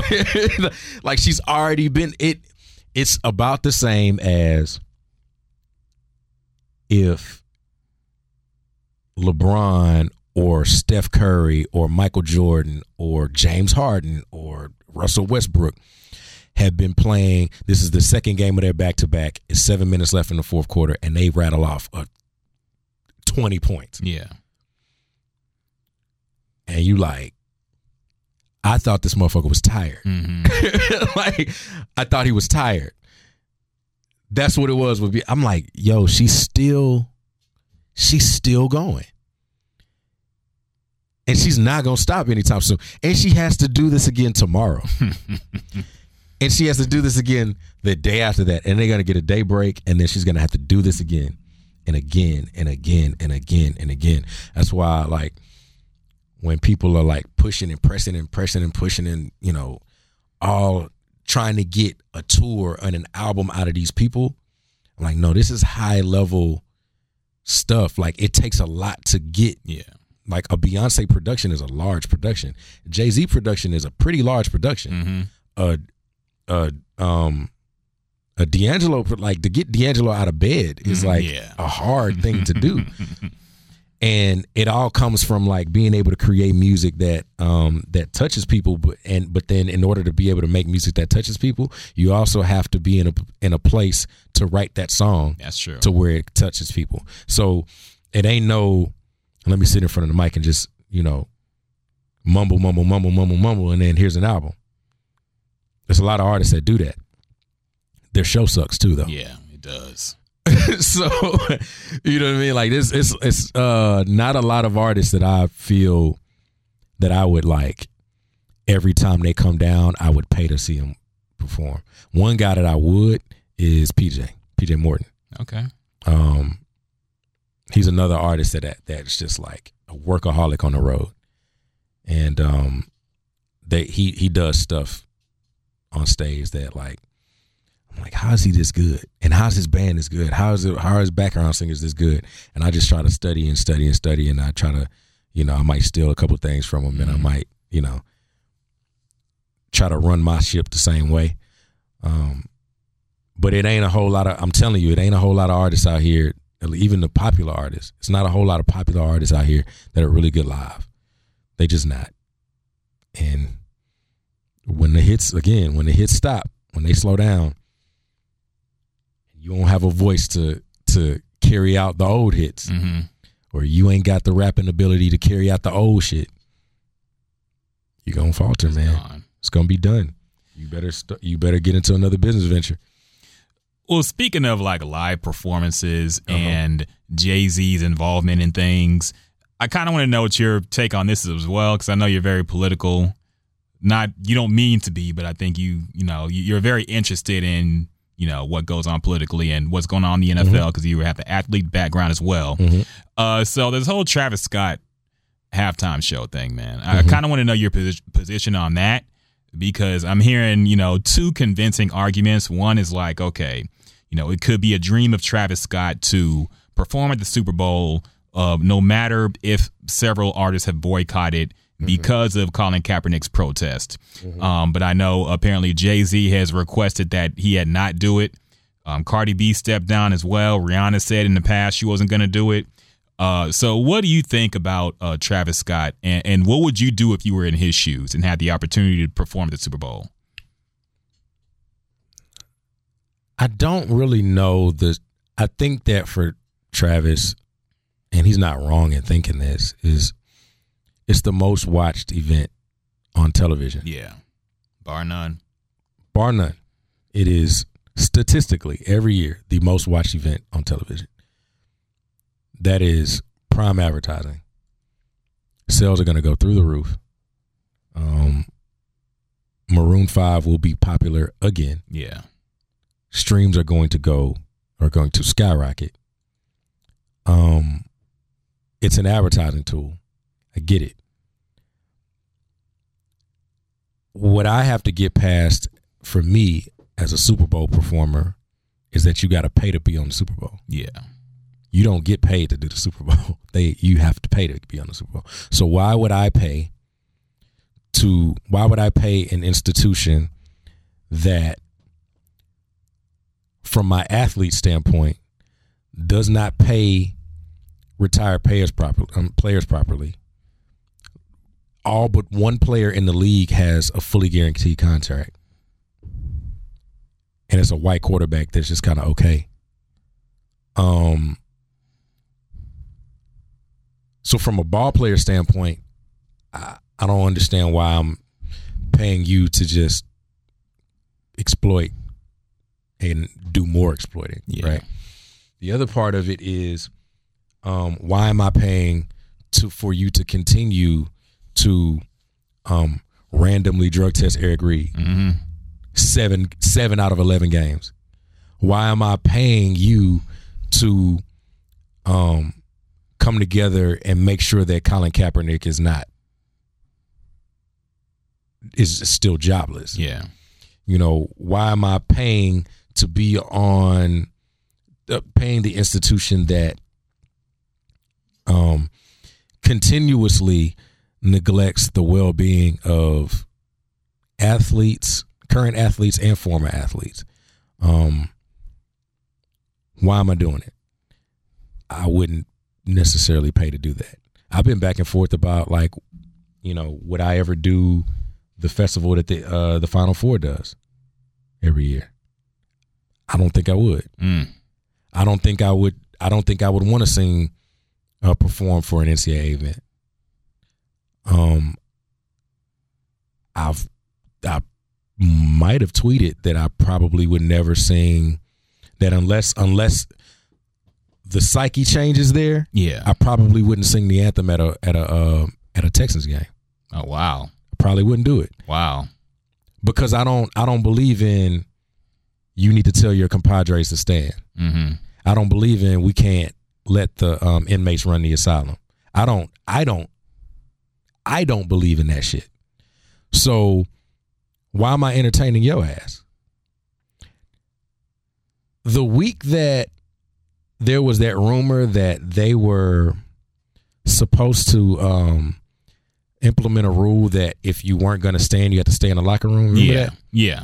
That week, I was scheduled to perform the anthem, sing the anthem, at the Dynamo game. And I almost dropped out. I almost said, absolutely not. First of all, the song's racist as fuck. Yeah. I'm glad we never sing the verse. It's a racist song in a country that, by and large, is racist. Yeah. What I did was research the policy for the anthem for all of the major, except the NHL. I don't think I researched them, but for the major league, things or whatever. So the NFL was, you got to stand no matter what. There's no policy behind it. There's no, we're going to fine you. There's no, to this day, there's no, we're going to fine you for not standing up for the anthem. The NBA's policy is you will be fined. Yeah. But also there's other ways that they allow them to protest in a way that's just like, okay, I can deal with that. I can deal with, the whole team coming out in I Can't Breathe shirts and not getting fined for that because the commissioner's like, yo. But right now that's up. And I think they're even talking like, should we even be fining people? I think that's like a thing for them right now. Should we even be finding people? I get it. NBA is probably one of the most progressive leagues in all of sports, right? The MLS's take was, we would prefer that you stand. If not, it's unfortunate, but we're not going to do nothing to you about it. Yeah. And I think the reason why is because it's probably the most diverse sport and the most diverse league, because it is soccer. So you're dealing with Africans, you're dealing with Latinas, you're dealing with, Europeans, and, people that they ain't got to pledge allegiance to any American flag or sing a national anthem for anybody, because I'm not even from here. Yeah. You know what I'm saying? Just like, maybe I would stand up and show respect to the other people around me if the Jamaican national anthem is on, but I'm not Jamaican. So you got to excuse me if I don't know the words, fam. You know what I mean? But the NFL routinely does things to try to silence players. Routinely. They did it to Arian. They did it with Colin Kaepernick. They've done it with they tried a lot. They tried a lot of things to get Deion out of there. It's just as far as the way he talked and did his thing. They did it with Chad Johnson. Yeah. They did it with T.O. Chad Johnson headbutted his girl, and that's later on, right? Chad Johnson. Oh, you mean like the celebration and all that? The celebrations, I get you. The fines and all that kind of stuff. It got so bad that he got fined one week, and then Chad scored again and pulled out a sign that said, "Dear NFL, please don't fine me again." And then they fined him again. I miss Chad Johnson, man. He's hilarious. I love Chad Johnson. He's like one of my favorite receivers of all time. Yeah. They did a lot. They've done a lot to silence a lot of people, but they've done virtually nothing to the likes of Greg Hardy. Greg Hardy got himself out of the league because he sucked when he came to the Cowboys. Kareem Hunt, they weren't going to do nothing to Kareem Hunt until the video came out. They weren't going to do nothing to Ray Rice until and I'm not even saying that these guys have to have their jobs taken away. I'm saying that there needs to be action taken to hold grown-ass men accountable for what they do. Stop trying to hold grown-ass men accountable for Colin Kaepernick not wanting to stand for a song. Yeah. So when I look at the NFL, I look at it in that aspect of, I don't think I want to do the Super Bowl. It's a huge opportunity. Mm-hmm. But I don't really blame people. Like for me, if you want to do it, go do it. I don't know that I could do it. Yeah. I don't know, I'm not even going to say, oh, Travis Scott out here cooning, or Travis Scott is out here being Uncle Tom, and, he only care about himself. You know what I mean? They're saying that, though. That man, yes, they are saying that. And, in the end, he's a man with a family to feed. And if they're fed, though. I mean, Kylie got more money than him, probably. But we also can't expect everybody to have the same moral compass as us. Yeah, I agree with that. Because we thought the same thing about Kanye, too. Yeah. And some artists, and, because I ain't never really just seen Travis Scott just speak up about social issues. The one time he did, it went badly. What was it? Those Michael Brown comments. Oh, what he said. He essentially, he said that Mike Brown provoked it. And there's consequences for your actions and all this stuff. So that was some cornball shit. Yeah. And which is also why sometimes you could just say nothing. Exactly. And I will be okay with that. Like Jordan, for instance. I don't be looking for Jordan to say nothing about nothing. If he does, and it sounds, he ain't gonna say what you want to hear, right? Michael, you know Jordan what I mean? different. I don't think he's gonna do a whole lot of that, but I'm also okay with the fact that he doesn't say anything at all. Yeah, because I don't want to look at you in that sense. I want Michael Jordan to be Michael Jordan. I don't want Michael Jordan to be Malcolm X. I don't want Michael Jordan to be Colin Kaepernick. Everybody's different. Yeah. You know what I mean? Like I get it. Like it's black Republicans all over the place. Kyle Drescher's a black Republican. Yeah. I ain't taking no pictures with no niggas. I ain't taking no pictures with no niggas.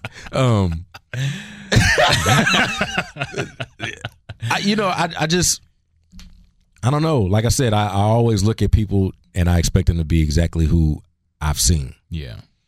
And who's to say that I don't sit down with Michael Jordan one day and we drinking and smoking cigars and Mike just go off and get to saying that white boy ain't shit and this and that and blah blah blah. Because one thing I will say about Michael Jordan that people really, really don't ever talk about is the fact that Michael did not go to the White House when George Bush was in office. Yeah. He did not go.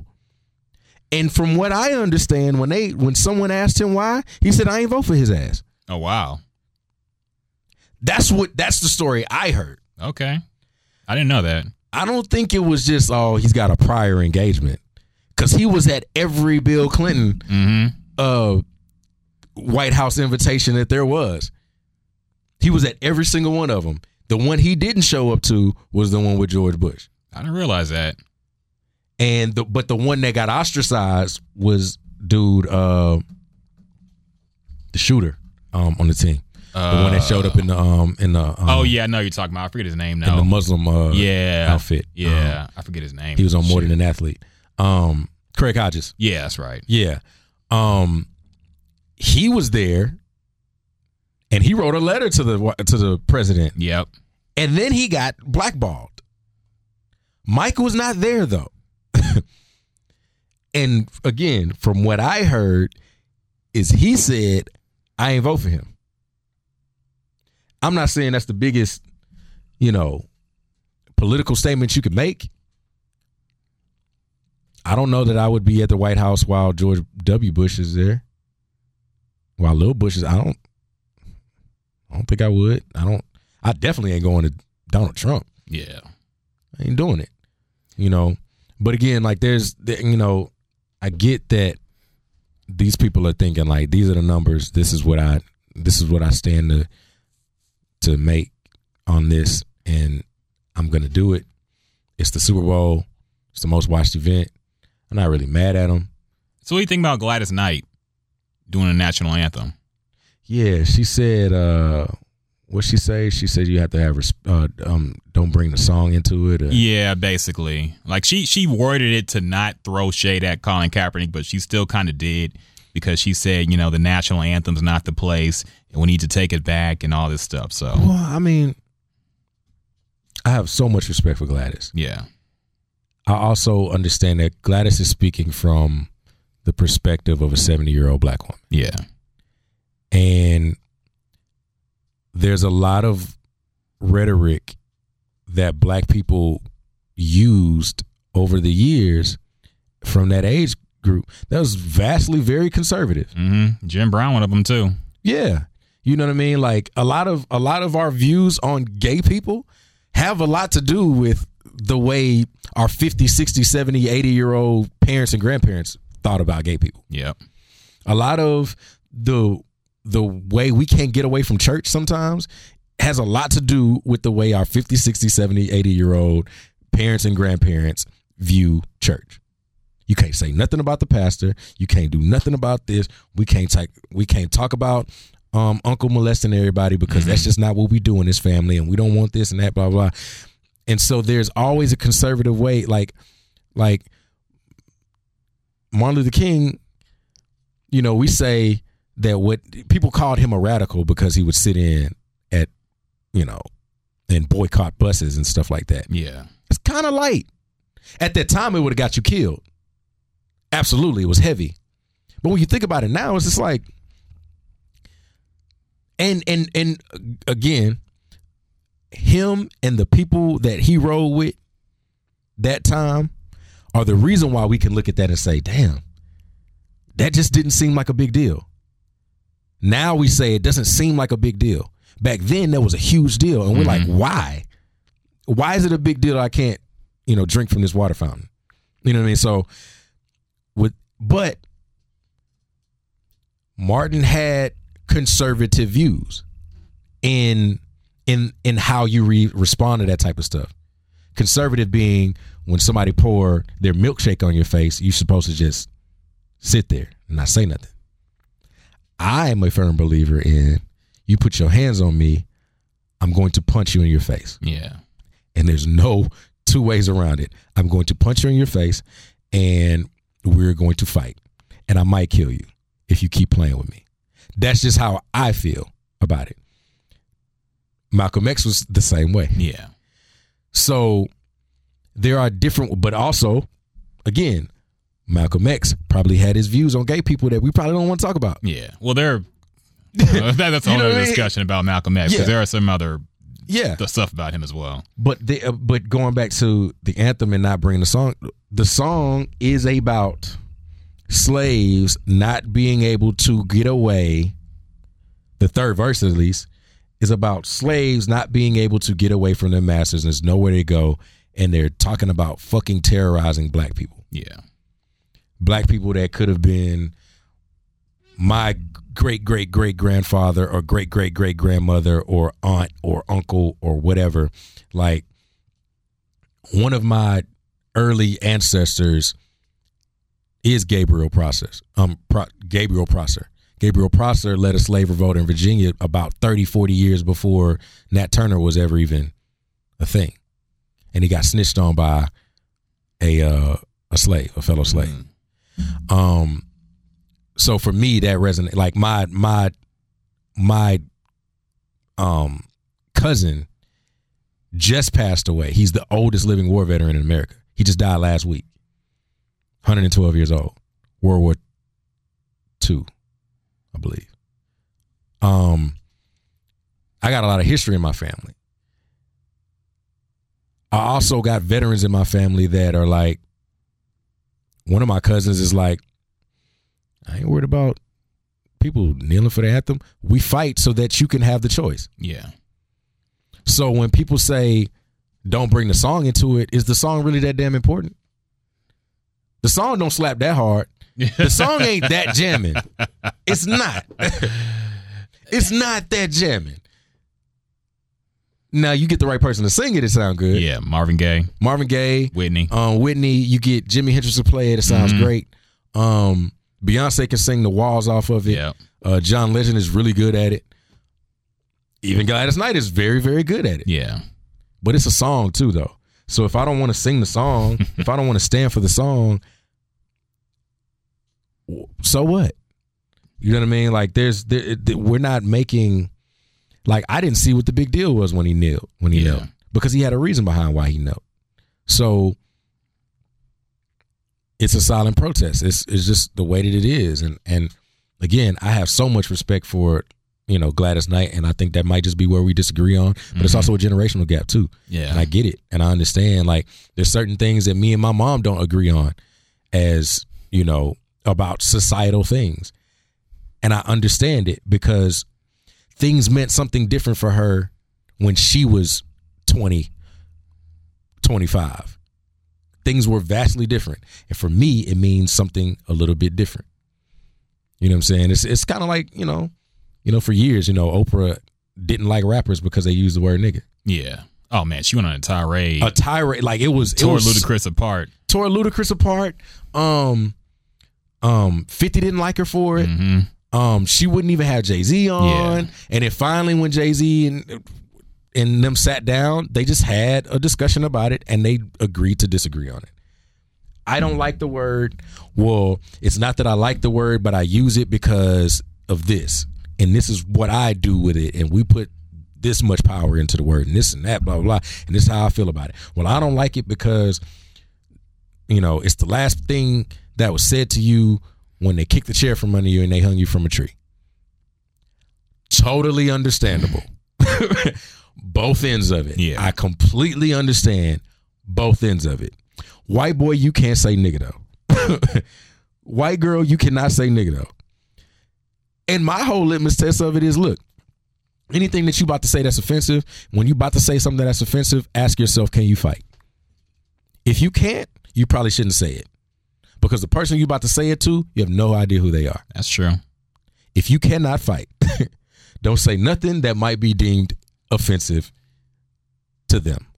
And you can't tell people not to be offended by certain things. If I tell a gay joke and a gay person is like, I'm deeply, deeply offended by that, it was wrong and you shouldn't have said it, I got to take that. I gotta eat that. I gotta say, okay, you know what? You're right. Would that make you stop saying a joke? It would make me think about it more. Okay. Even if maybe, and if I say the joke again, it would be around somebody that might be gay that doesn't take offense to that. But I'm not gonna keep saying it to you. Like, I'm not finna keep calling you. Yeah. You know, because I don't even use the F word. Really, nobody does anymore.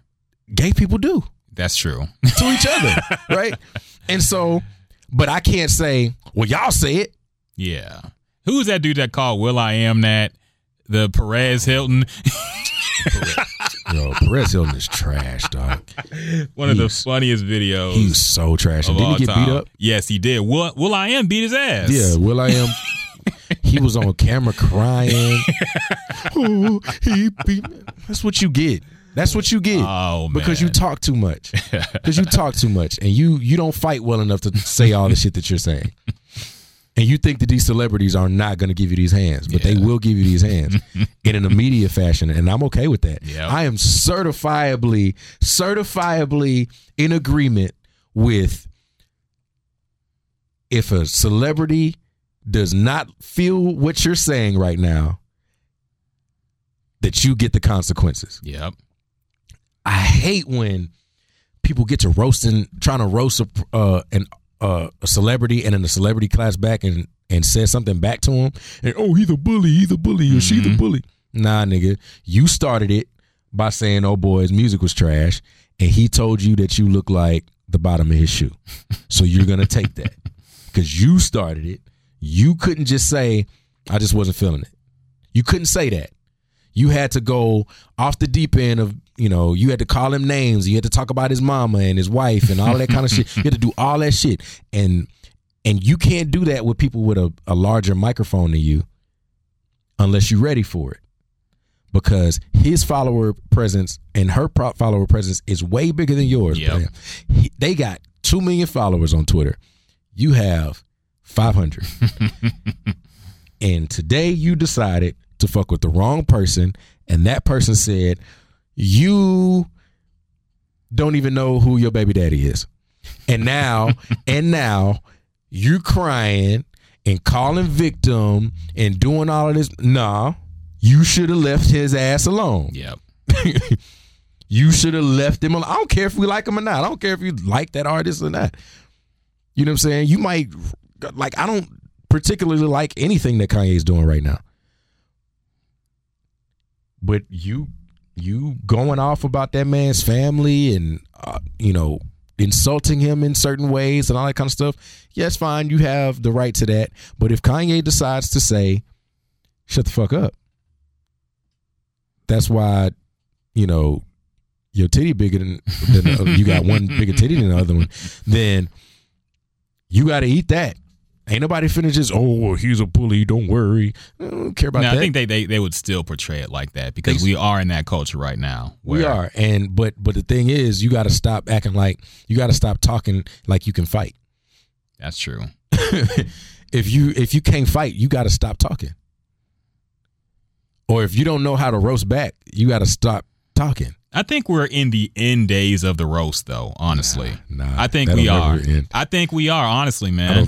I don't think we are. Everybody is, and I don't like the whole outrage culture thing because I do think people use that as a blanket excuse to, defend racist stuff and defend homophobic stuff. But I look back at some stuff. I'm a big fan of like early Eddie Murphy, Richard Pryor, stuff like that. Dave Chappelle. Those specials wouldn't. No, hell no. It would have never made it. They would have been so. If they existed today, those specials would be so watered down. Forget comedy. You couldn't even say. The Attitude Era of WWE. That. Oh man, nothing. I just saw the clip of Stone Cold Steve Austin trying to toast with that white chick. and she didn't like the beer when she tasted it, and he felt insulted. Hit her with the stunner. So he hit her with the Stone Cold Stunner. That was like 2000. Yes. 2019, Stone Cold Steve Austin would have been on an apology tour. Yes. Trying to salvage his career. They would have took him out of the WWE Hall of Fame, all kind of stuff. Eddie Murphy, half the shit Eddie Murphy said, 75% of the shit that Eddie Murphy said in Raw and Delirious wouldn't have made it. There Richard would be Pryor, no Beverly Hills Cop 2. There would be no Richard Pryor. Nah. There would a lot of Chappelle wouldn't be here, but Chappelle just don't care. So Chappelle just he really don't. But they still go at him, man. And they're trying to blame him for the R. Kelly skit now, saying that he somehow normalized that. Oh yeah, I saw that. Yeah, that's he definitely didn't normalize that. Nah. You know what normalized it? Motherfuckers going to buy the tape at supermarkets, at flea markets. That's what normalized R. Kelly pissing on a 14-year-old. You found out what it was, and then you played it anyway. Eating popcorn. And then you like Jules was saying last week, she went to a party at a hotel and the nigga just turned it on. Oh damn. Just turn the movie on. And she left and they got mad at her for being sensitive about it. Back when it was going on. It's a 14-year-old girl he's peeing on, and y'all niggas is just playing that shit like it's reruns of Bullwinkle, Rocky and Bullwinkle or some shit. Like, what are we talking? That's what normalized R. Kelly. What normalized R. Kelly was R. Kelly going to a concert and women still rubbing on his wiener, his wee-wee. I like that. On stage 5 years after. They still are. They still doing it. Today. Even after the series. He just got dropped from his label yesterday. Just got dropped from the label in 2019. 2019. That video came out in like 2001 or 2. He was on trial for 6 years. That's what normalized R. Kelly around here. Like, niggas really think it's normal that R. Kelly is just walking the earth with a gaggle of women at his house locked up and got to pee in a bucket. Like, that is the most, I was trying not to talk about it. Yeah, I know. I didn't mean to bring it up because I know. It's astonishing to me. Yeah. It's astonishing to me. And I think the worst part about it is that all of the people that I know that think that what he was doing was just okay, and how people are trying to tear down a black man, and how people are saying that, well, Woody Allen did this and that. And I'm like, you can't even name a Woody Allen movie. The average black person cannot name a Woody Allen movie. Oh, hell no. You cannot name one. You can name 20 R. Kelly songs off the top of your head. So why are we worried about, or we are worried about Woody Allen, because Woody Allen apparently is a pedophile. So we can say Woody Allen need to get his ass whooped, and we can say R. Kelly need to get his ass whooped. We can whoop both their ass at the same time. But only one person's getting their ass whooped right now, and that's R. Kelly. And that's fine. Also, I don't know Woody Allen to be a serial pedophile and a serial rapist. I'm not saying that what he did was not still wrong, because he still is a molester in a way. He still molested a child. R. Kelly is currently abusing and molesting women and girls today, doing that now. He's probably in the house right now peeing on a 19-year-old or an 18-year-old or a 15-year-old. For legal purposes, allegedly. No. But I guess No, he definitely is. Okay. He 100% is. If he could, they could try to sue me if they want to. I ain't got no money. It don't matter. And that's fine. You can sue me for defamation. But in order for you to sue me for defamation, you got to prove that it's not true. So now let's start the investigation. Open up the studio. He did. They raided it. Yeah, and they didn't find nothing. Yeah. He moved everything out before he got there. There is a reason, like, we can do this. He probably threw him in a hotel. There's no logical thing that we can say about why there are women that literally have not spoken to their families in years. But we don't know where they are. They know that the last time they saw him was with your ass. Ain't no move. You could keep doing that. But right now you're just the drug dealer who got to keep going from trap house to trap house and house to house because the feds is on your ass. Yeah. And then you get cornered. But the problem that he's about to run into is his money is dried up. The money's gone now. You don't have a label to fall back on. They can't advance you money. You don't have a net worth of anything. Your net worth is $1 million. Probably less than that. Because you couldn't even read your contract. Yeah, he admitted that. So you couldn't read your contract, so you don't even own the publishing to any of the music that you make. So when people use it and people play it, you're not the one getting paid off of it. People are now starting to not play, book you for shows. The money's drying up, fam. It's hitting the fan. It is hitting the fan. His manager just turned himself in for threatening to kill old girl's family. The one that was on the documentary, the one that forged the papers for Aaliyah and all that kind of stuff. Mm-hmm. He just turned himself into jail. Oh, okay. Because of last year, they said he threatened. Yeah, threatened one of the girls who was Jocelyn. Jocelyn Savage. Yeah, Jocelyn Savage. Yeah, just turned himself in. We about to watch him start singing. Now, R. Kelly's people, I think, are tight. I don't think he's gonna sing on them. That guy that used to be the one that sat up there on that documentary, he does not work for R. Kelly anymore.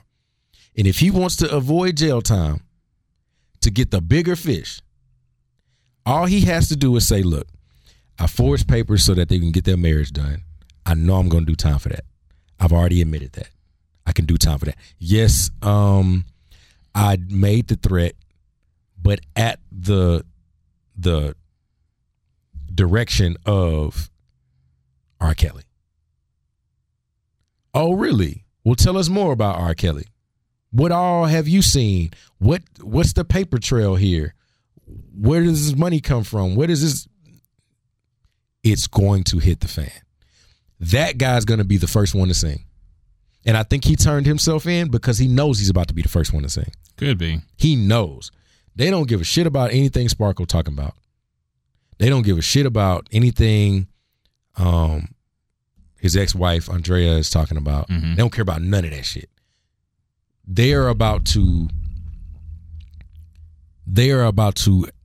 hang R. Kelly by his nuts.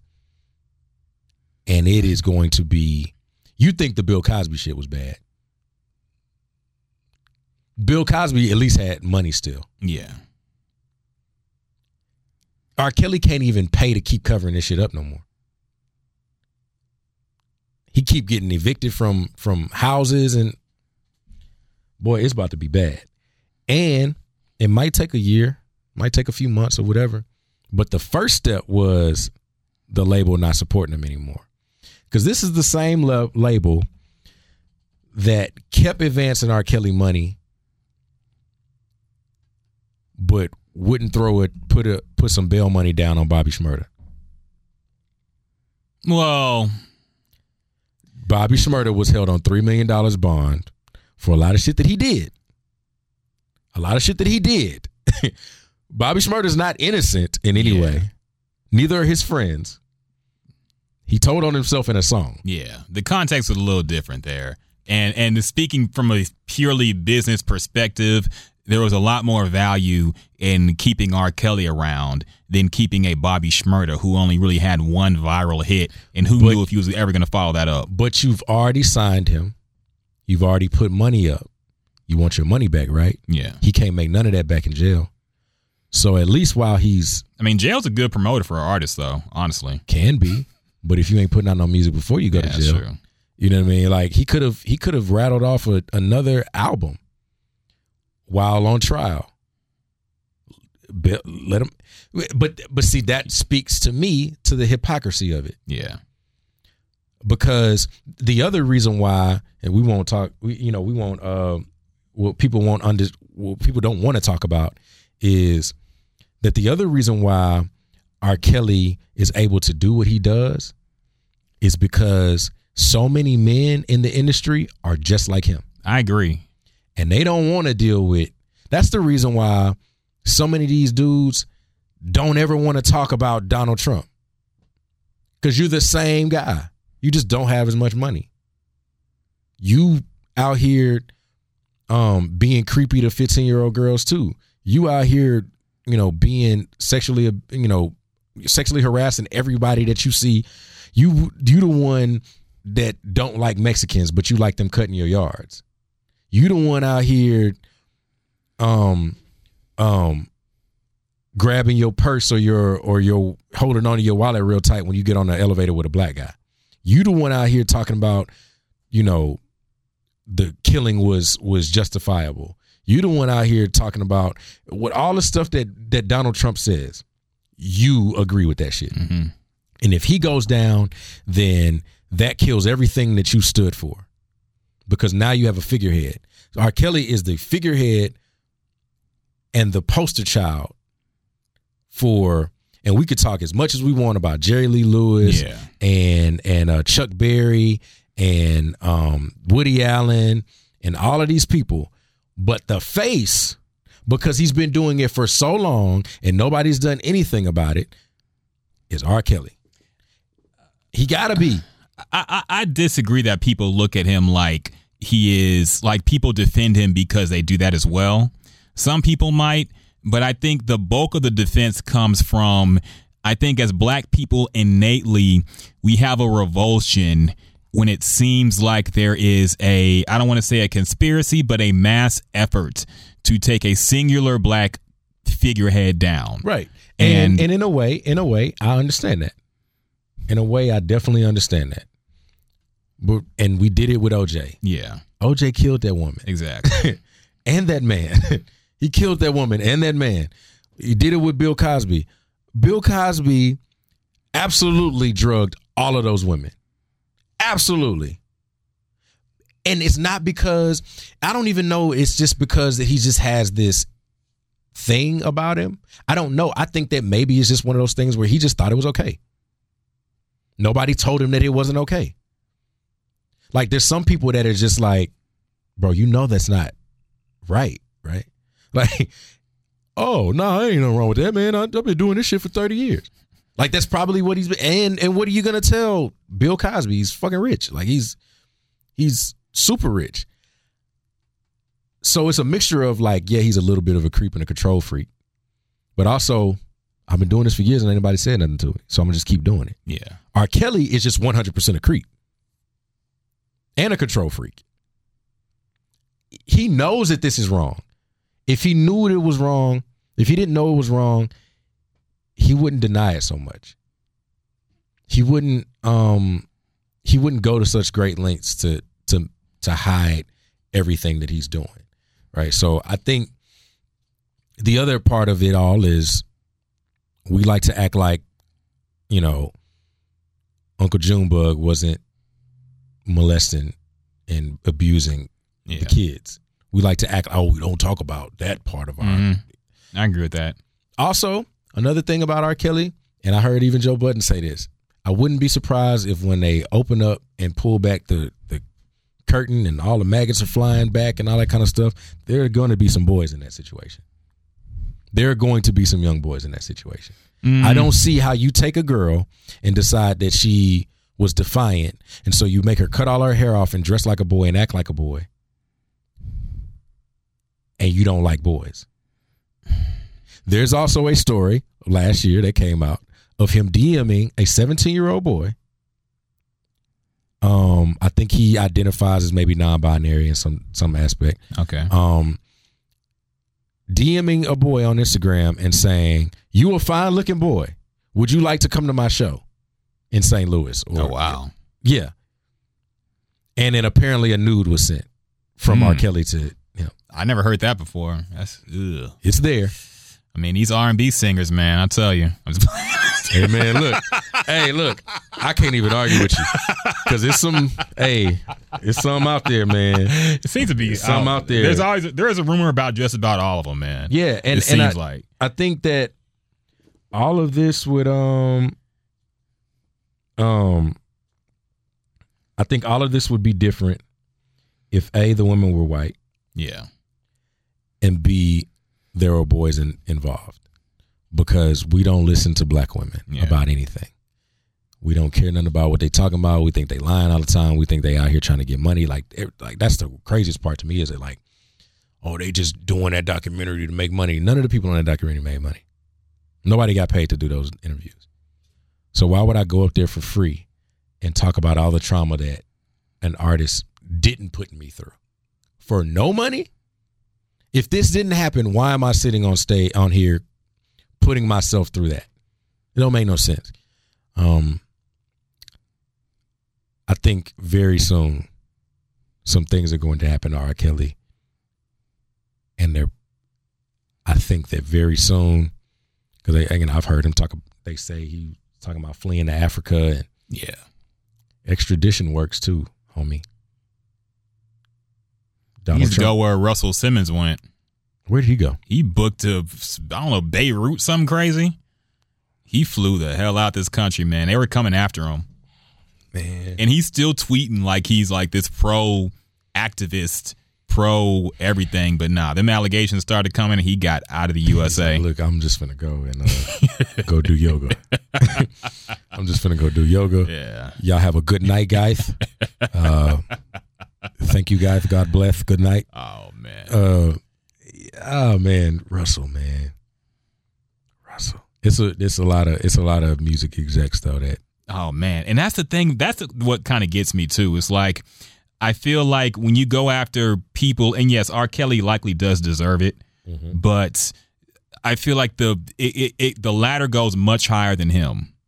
And I feel like people will be mistaken to say, okay, Bill Cosby and R. Kelly are gone, so this is a win for the movement. Right. Like, no, these people got this behavior from they realized it was okay from somewhere. You know what I think? And the Hollywood and the music industry are just so dirty at the top. You know what I think? Sometimes men can get, money obviously gives you access, right? I think that men sometimes get so rich and they have access to literally everything and everyone, and they get bored. And they start trying to find different ways to get their rocks off. Yeah, that's true. And, I mean, politicians, because even politicians don't get paid a whole lot of money. Even the president gets paid $400 a year, which is a lot of money, but not a lot of money when you think about the fact that it's the president, right? But what they have that supplements all of that is access, which means they probably don't pay for anything. They probably don't. Nothing comes out of their bank account for anything. They can reach anyone they want to reach. The mayor can get to any one of us. Sylvester Turner can get to any one of us that he wants to. All he has to do is say, "Who's Jack Freeman?" Send somebody down to go find, let's go. I want to talk to him, whatever the situation is. So when you have that type of access and those types of resources, there's only so much cocaine you can do on the penthouse floor of the apartment. Some of these guys are really trying to find a lot more excitement in their lives. And they think that messing with children is exciting. They think that messing with transgender women is exciting to them. And if that's what your preference is, that's what your preference is. Shout out Mr. C. Shout out Mr. C. But those types of things you can't hide.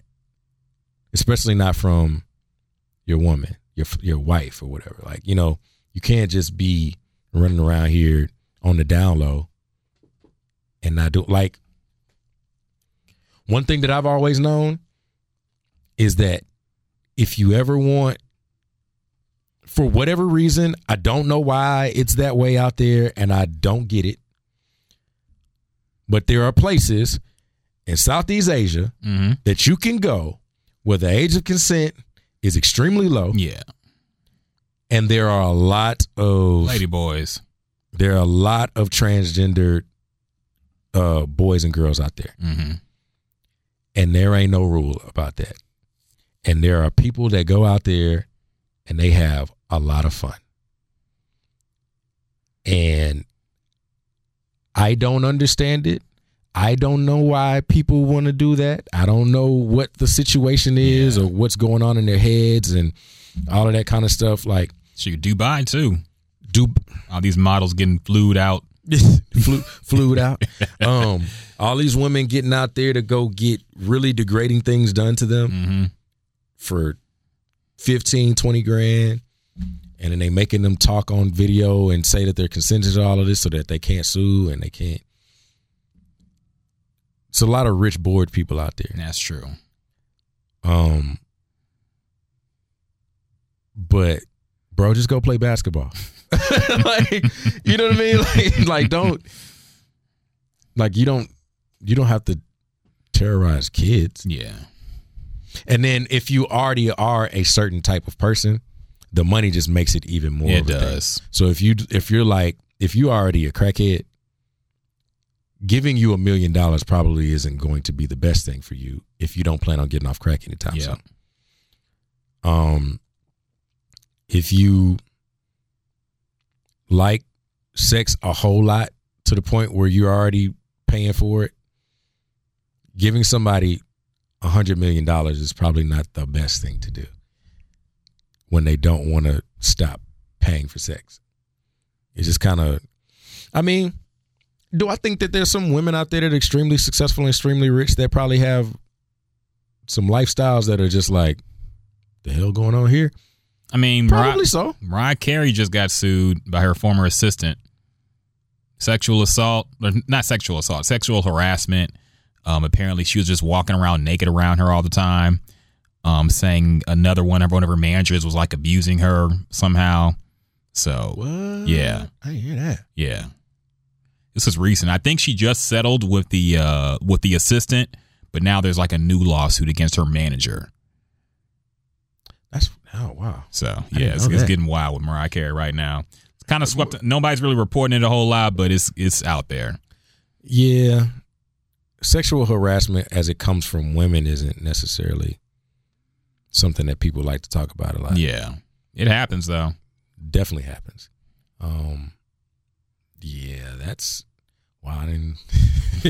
I would have. I mean, but it also kind of doesn't necessarily shock me much. Mariah Carey been famous for so long. She's been famous a very long time. She's super rich, so super rich, super famous. She probably just has people around her that's worked for her a long time, and she just don't care nothing about wearing clothes. That. I mean, Lady Gaga on her documentary on Netflix, she was talking to, I don't know, an assistant or a management guy or something, whoever it was. They at the by the pool, and she's like, "Oh, hold on," and then she just takes off her shirt, and then she's just talking, and the titties is out, and I'm like, okay, and then the other girl is just like, "No, it's okay," and then they're just talking. All right, Lady Gaga was the one that took the song that she did with R. Kelly off. Yeah, she did. That nobody heard. Like, what do you think about that, man? I don't even know what song it was. That song did numbers. Did it? A few years ago. Yeah, she performed it on Saturday Night Live with R. Kelly on stage, and he was like grabbing her ass and all that. It was, oh my God. It was crazy. The song is actually not bad. Yeah. Objectively.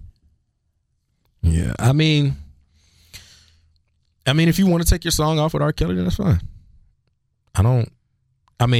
But do you think that's kind of riding the wave of... It's pretty reactionary. Yeah, because that song's been out for years now. Look, I have a song. Not gonna lie, I got a song with R. Kelly. It's called "Riding." No, I don't have a song with R. Kelly. But in the say, when I was younger, heard a wise man. It's called Riding. Heard a wise man once say that you remind me of my Jeep. Yeah. I just want to see the way lights hit you one way out on the creep. Yeah. So I've been back and forth about changing that line, but that song's been out since 2013 or 14. I perform the song a lot. Mm-hmm. I'm not changing the line. As much of a piece of shit as R. Kelly is, and as, like, I don't think the song that I referenced in R. Kelly song is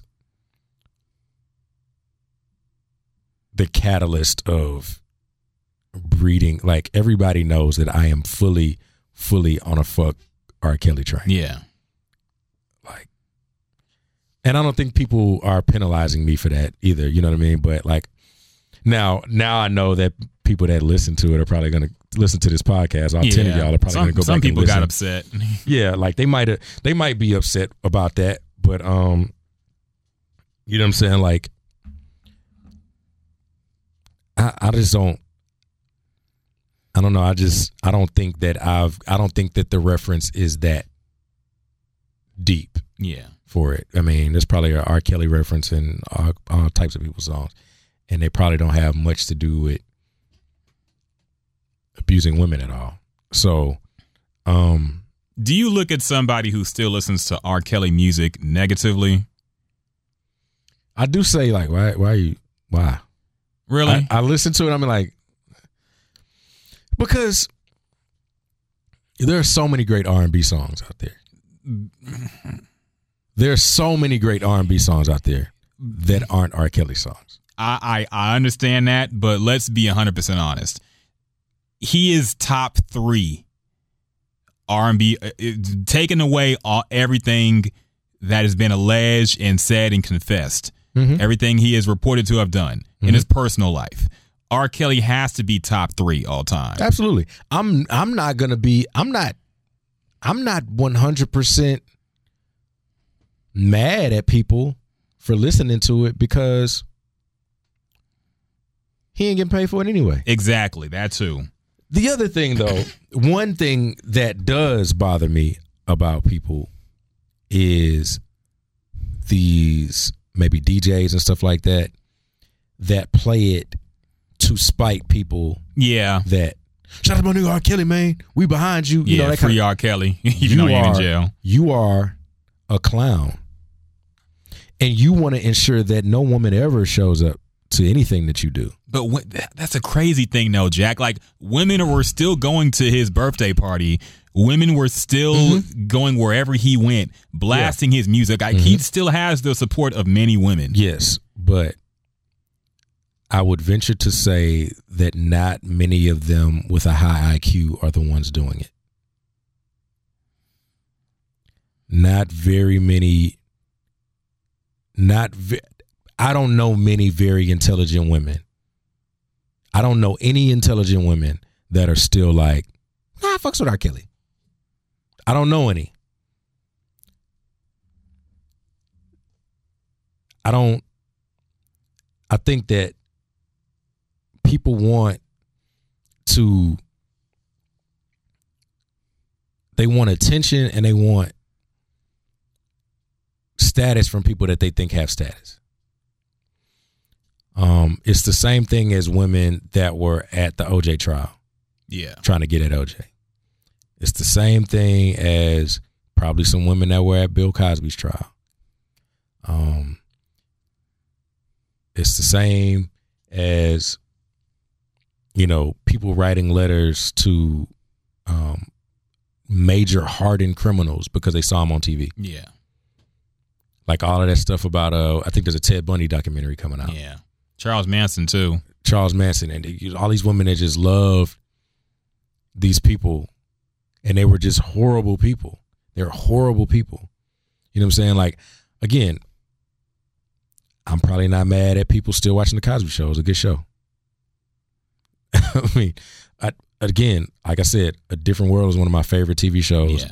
And A Different World is produced by, it's a spinoff from The Cosby Show. Yeah. It's produced by Bill Cosby. You know,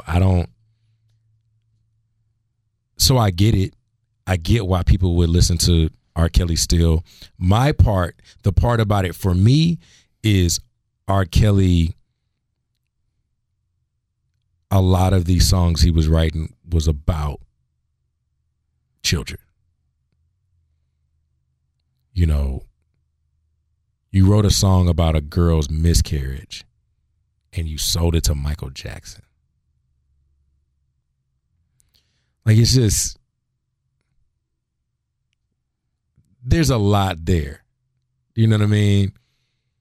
But what his music has done is allow people to turn a blind eye to all the dumb shit he's been doing. Yeah. So, I mean, this is literally the Boondocks episode. They predicted this. It is. It is, man, like, yo, he's a rapist. I mean, but happy people is jamming. But I believe I can fly, though. I mean, come on now. You gonna really stop playing Step in the Name of Love? He ain't piss on that girl. He wrote Step in the Name of Love. But he wrote Trapped in the Closet. Yes. And guess who's trapped in the closet? A whole bunch of women. A whole bunch of women are trapped in the closet right now.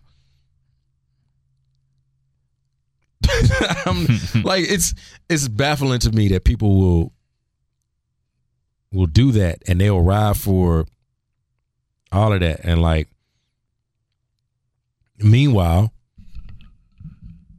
there's articles about Chrisette Michele and how ain't nobody going to her shows no more. Oh, damn. Like empty shows. Like 22 people in a room. Is that because of the Trump thing? Yeah. Oh. That's wild. Then there's also that part where she posted on Instagram, a picture of what looked like a miscarriage. And I think it was a miscarriage. She said she had a miscarriage.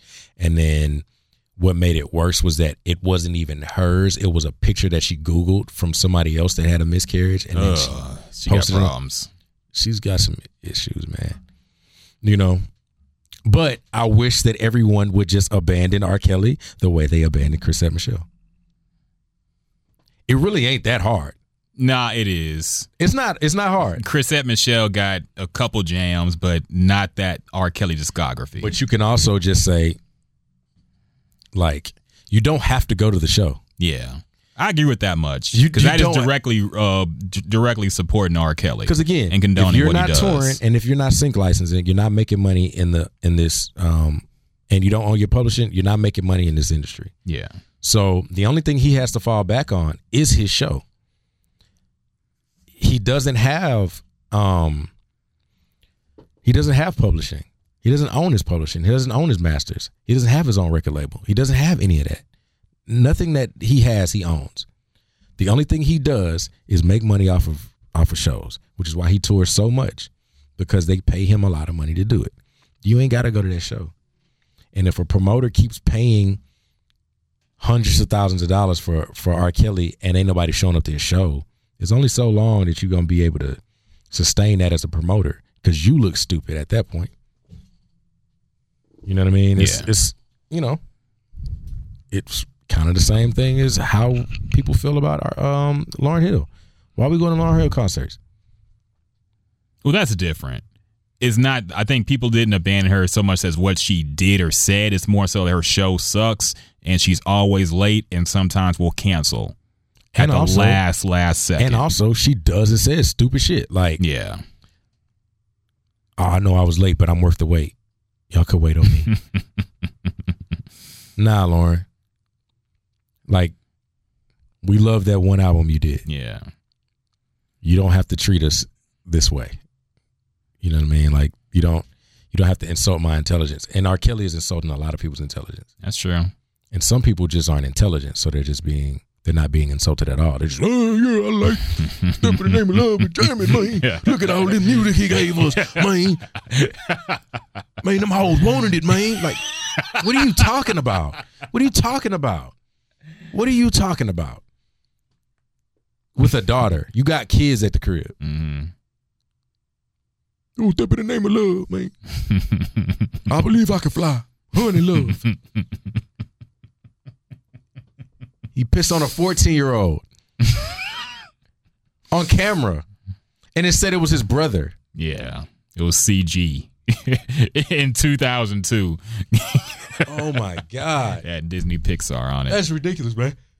That's ridiculous. What else we got? Oh man, what do you think about? Because I saw some of your tweets on this as well. The Soulja Boy Breakfast Club / little press run he been on. Crackers. Because I saw you said at first like you think he needs help. No, he definitely needs help. But to be honest, I saw the interview. I didn't think he was on drugs. The clips made him look insane. But if you watch the entire thing in context, he got excited at some parts, but it wasn't like he was acting strung out. He was very coherent. He lied a lot, but he was coherent in his lying. He does a lot of lying. But do you think that those lies come from drugs, though? I think 100% he has a vice. Probably. And it probably is maybe pills or something like that. I'm not going to say the man's a crackhead or nothing like that. I don't think he's smoking a pipe or anything like that. Yeah. He might be on cocaine. That's the behavior of a cocaine addict. Sometimes. Yeah. I do think he needs help, though. I think that even if it's not drugs, I think what happens to a lot of people that become famous as children, whenever you become rich and famous, I think that's the age you stop growing. So Soulja Boy is still a 13-year-old kid. Yeah. He's 28, but he's still 13. You know, I think, so is he vastly, certifiably, ridiculously immature? Yes, absolutely. Does he probably have also his skin don't even look right. Like something ain't happening. He not drinking enough water or something. Something is not going on. I don't think it's weed that's doing that. That Gucci headband dehydrated him. Yeah, that Gucci headband sucked all of the moisture out of his face. I do think he's on some type of an episode. He might have a mental health issue. It could be that. Yeah.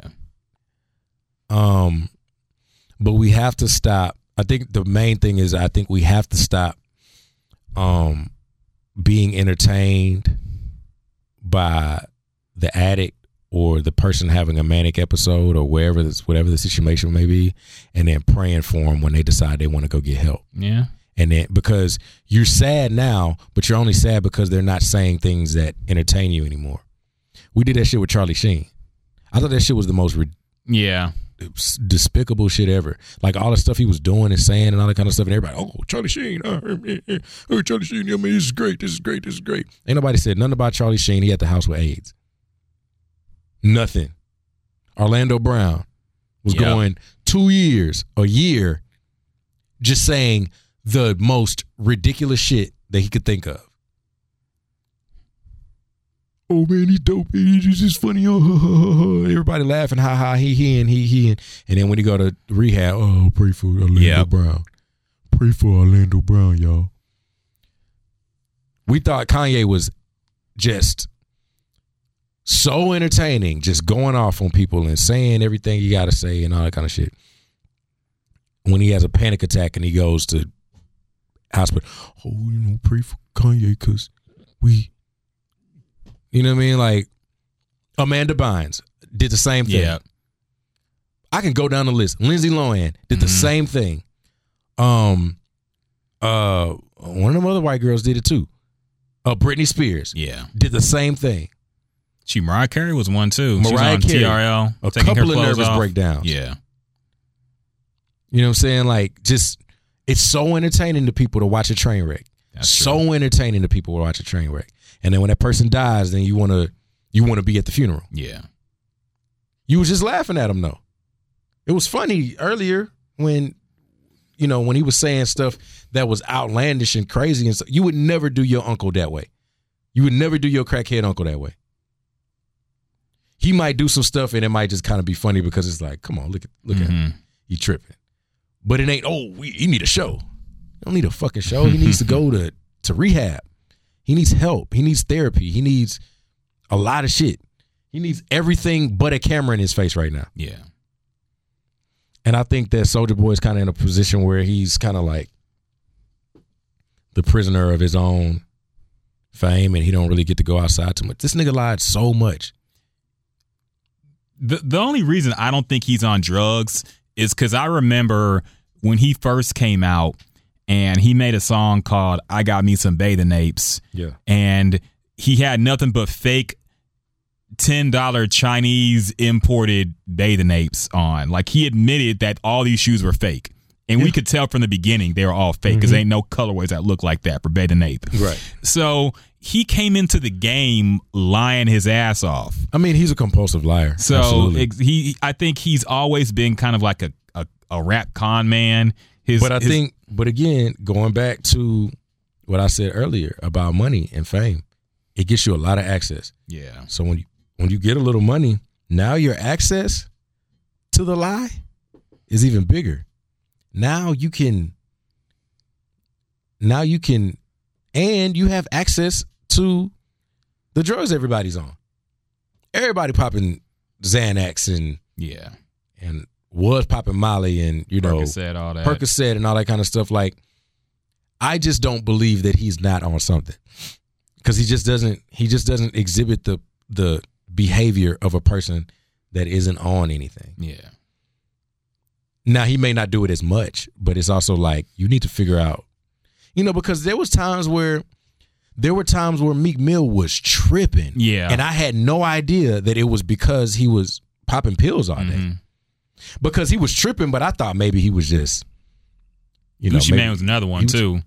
He would go off on Twitter. 100.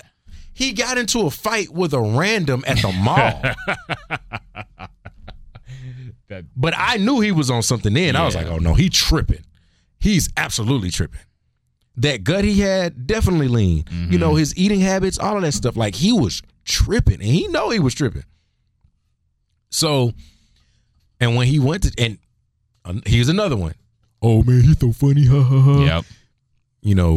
He went out and put that fake picture of Nicki Minaj, going down on him and all that kind of. Oh, he's so funny. Ha, ha. Yeah. Oh man, free Gucci Mane. We praying for Gucci Mane. We praying for Gucci Mane, y'all. And then when he got out and he was a better person, oh, he a clone. What are y'all talking about? We missed the old Gucci. Yeah. we missed the nigga that was out here tripping. Kicking girls out his car while they moving. Just all types of outlandish, just what the fuck type stuff. Like, I just hope that, like, whatever because right now he tripping.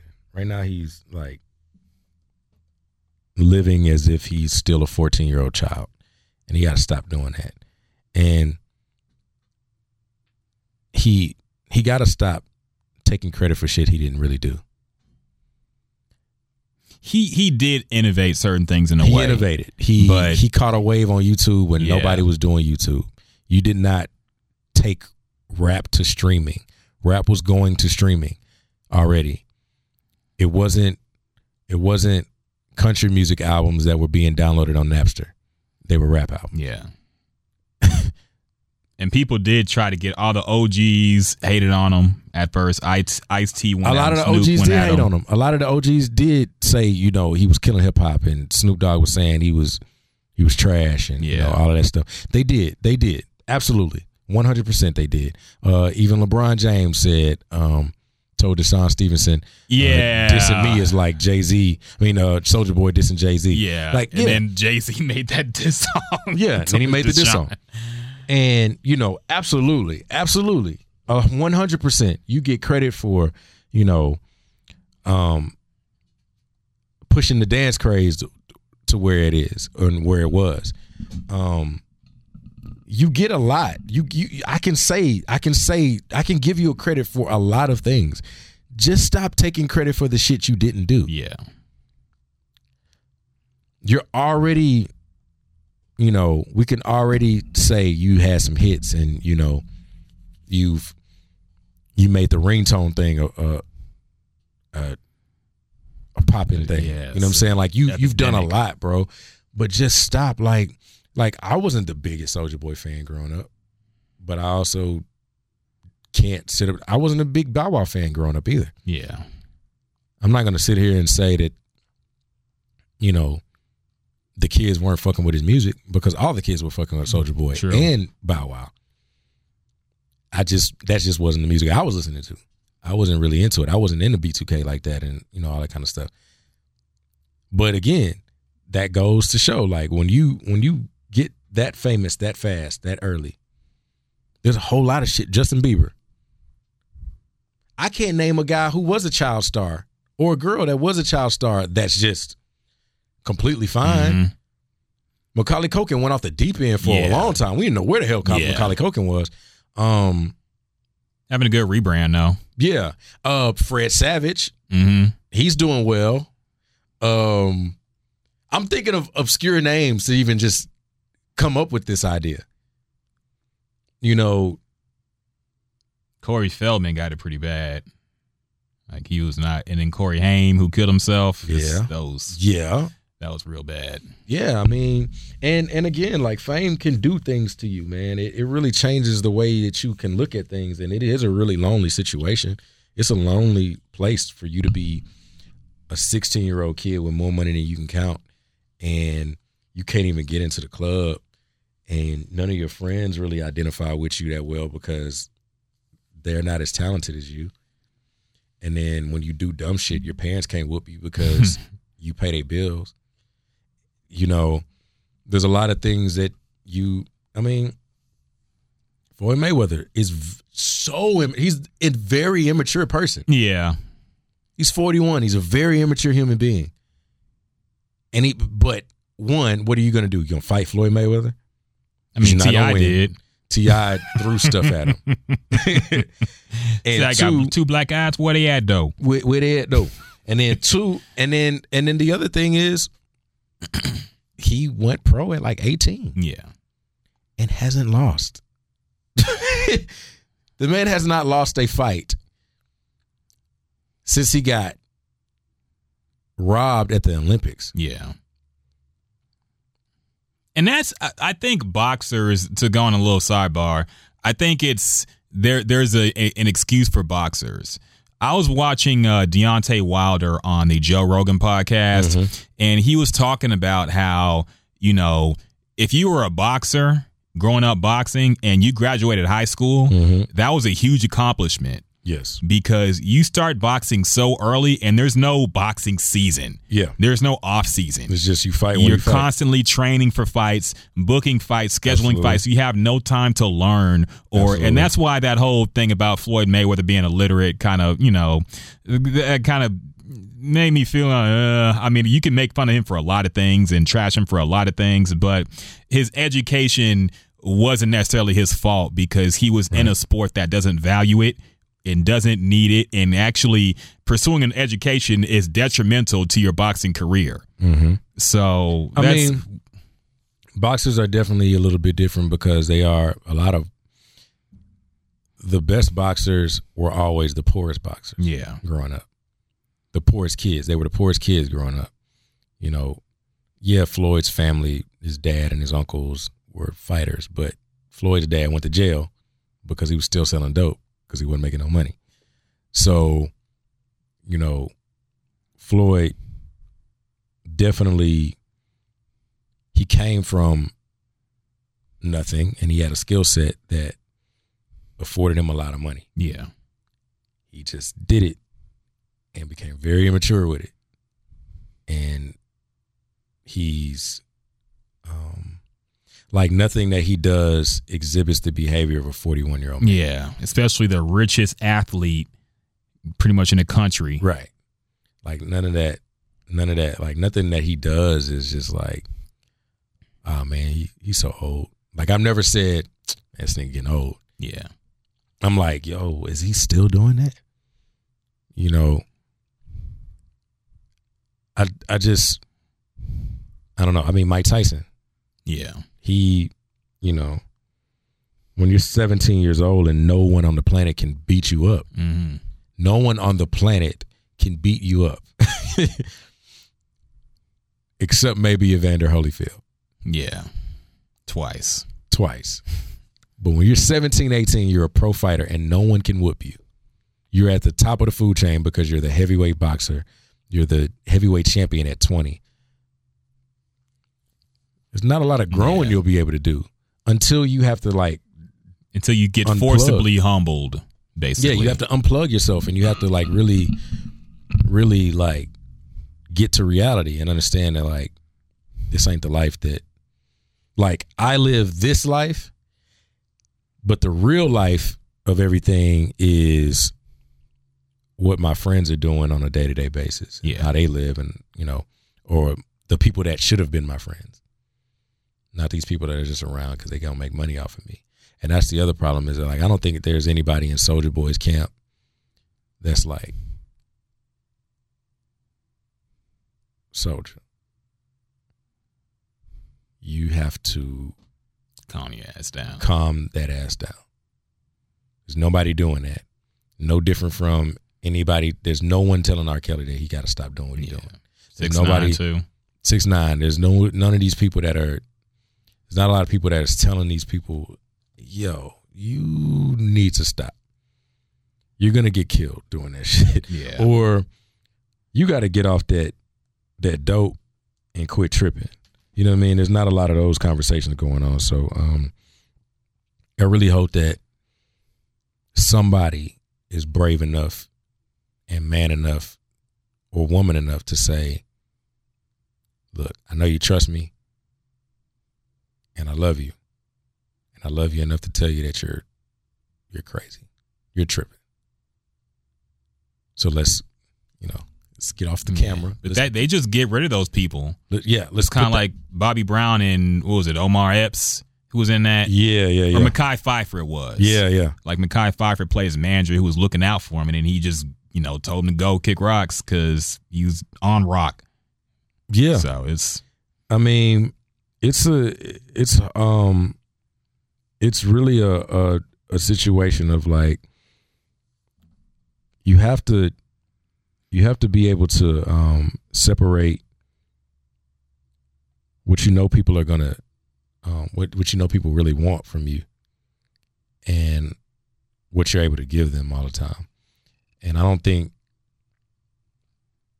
like you said, they are firing everybody that's telling them, hey man, you got to stop doing that. Or, hey bro, you're affecting the way that you're affecting if the primary goal is your bottom line, you're fucking up your bottom line. Look at all of this stuff that people are saying. Look at all these people that don't want you at the show anymore. Look at all these people that are canceling this and I just hope it doesn't get to a level of that with Soulja Boy. And I hope he doesn't get beat up for talking reckless about certain people. You think Aubrey gonna put the hands on him? No. Drake? Them crackers. No. Yeah, Drake ain't gonna do nothing to him. He might throw a bar at him in a song. I mean, according to Kanye, Drake is some kind of stone cold assassin who just be stalking and threatening. Probably is. Drake probably is a very manipulative person. I mean, Jay Prince is very close in that camp, so he might have inherited some traits. He's probably a very manipulative human being. Yeah. I wouldn't be surprised. I feel like Drake might, persuade just about everyone to do anything for him. He's a charming guy. He's a nice guy. It's kind of hard not to like him as a person, Would you work with him? If the song is right, I think if it's good, I'd work with him. Would you write for him? Yeah, I would. I mean, I'm not gonna write him a rap. I don't really rap. Yeah. So, I'd write him a nice little R&B song. It's better than him just taking the whole fucking song and then making a whole different song that sounds just like my song. Yeah. What if you wanted lips? Would you give him that? No, hell no. Oh. No. he don't get nothing from the album. It's my shit. It was a producer a couple of years ago, very well known producer that wanted he wanted me to play him some music, so I sent him some, and he was like, "Yeah, man. So what we gonna do with this?" I was like, "No, it's going on my album." And he was like, "Oh, man, like I really want to shop it though. Can I shop it?" Nope, it's going on the album. Damn, 40. Why did you do that? It wasn't 40. So I'm not even like, no, I'm not shopping like stuff that, because I think that stuff that I write for me can only be performed by me. Yeah. I wrote it for me. You are not going to be able to sing this the way I'm singing it. You are not. Trey Songz is not singing lips like I'm singing lips. Yeah. And that has nothing to do with whether or not I think Trey Songz is talented or anything else like that. He's not singing lips the way I'm singing lips. Okay, I like it. I don't think that Tank is singing pieces like I'm singing pieces. Okay. Because of the way that I'm portraying. And it's not, again, I think Tank is amazing. I'm not singing Tank songs the way he wrote it. You know what I'm saying? Like, it's just certain stuff, that can't be, duplicated by other people all the time just because they're talented or popular artists. So, no, I'm not letting Drake will ruin my song. Okay. Drake will ruin lips. I truly believe that he would.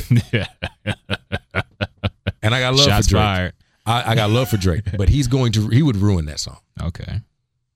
I don't even want a rap feature on that song. You wouldn't remix it? Except the version that we did with Arian. Yeah, I was gonna say. Because they put something around the beat for that, and he kind of did it in a way that made sense.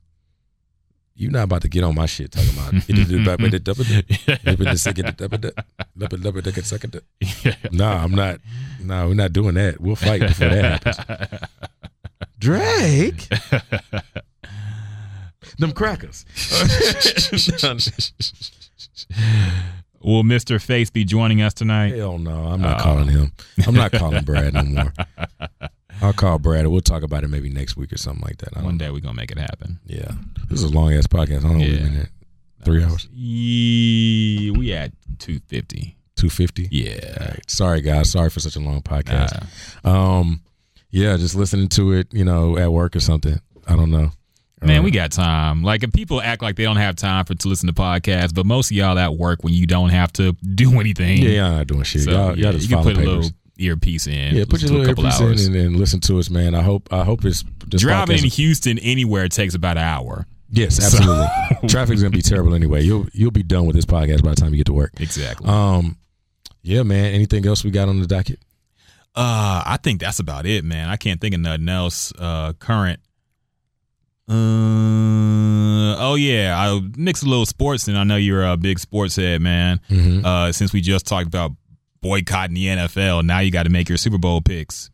Even though this podcast will be out after the games have ended, but still, you got to make your picks, and let's see if you're right or wrong. I'm going Patriots and Saints or Rams? I'm going to go Saints. Okay. Patriots and Saints. Yeah, I think it's mainly because the Rams kind of started getting hurt at the wrong time. Yeah.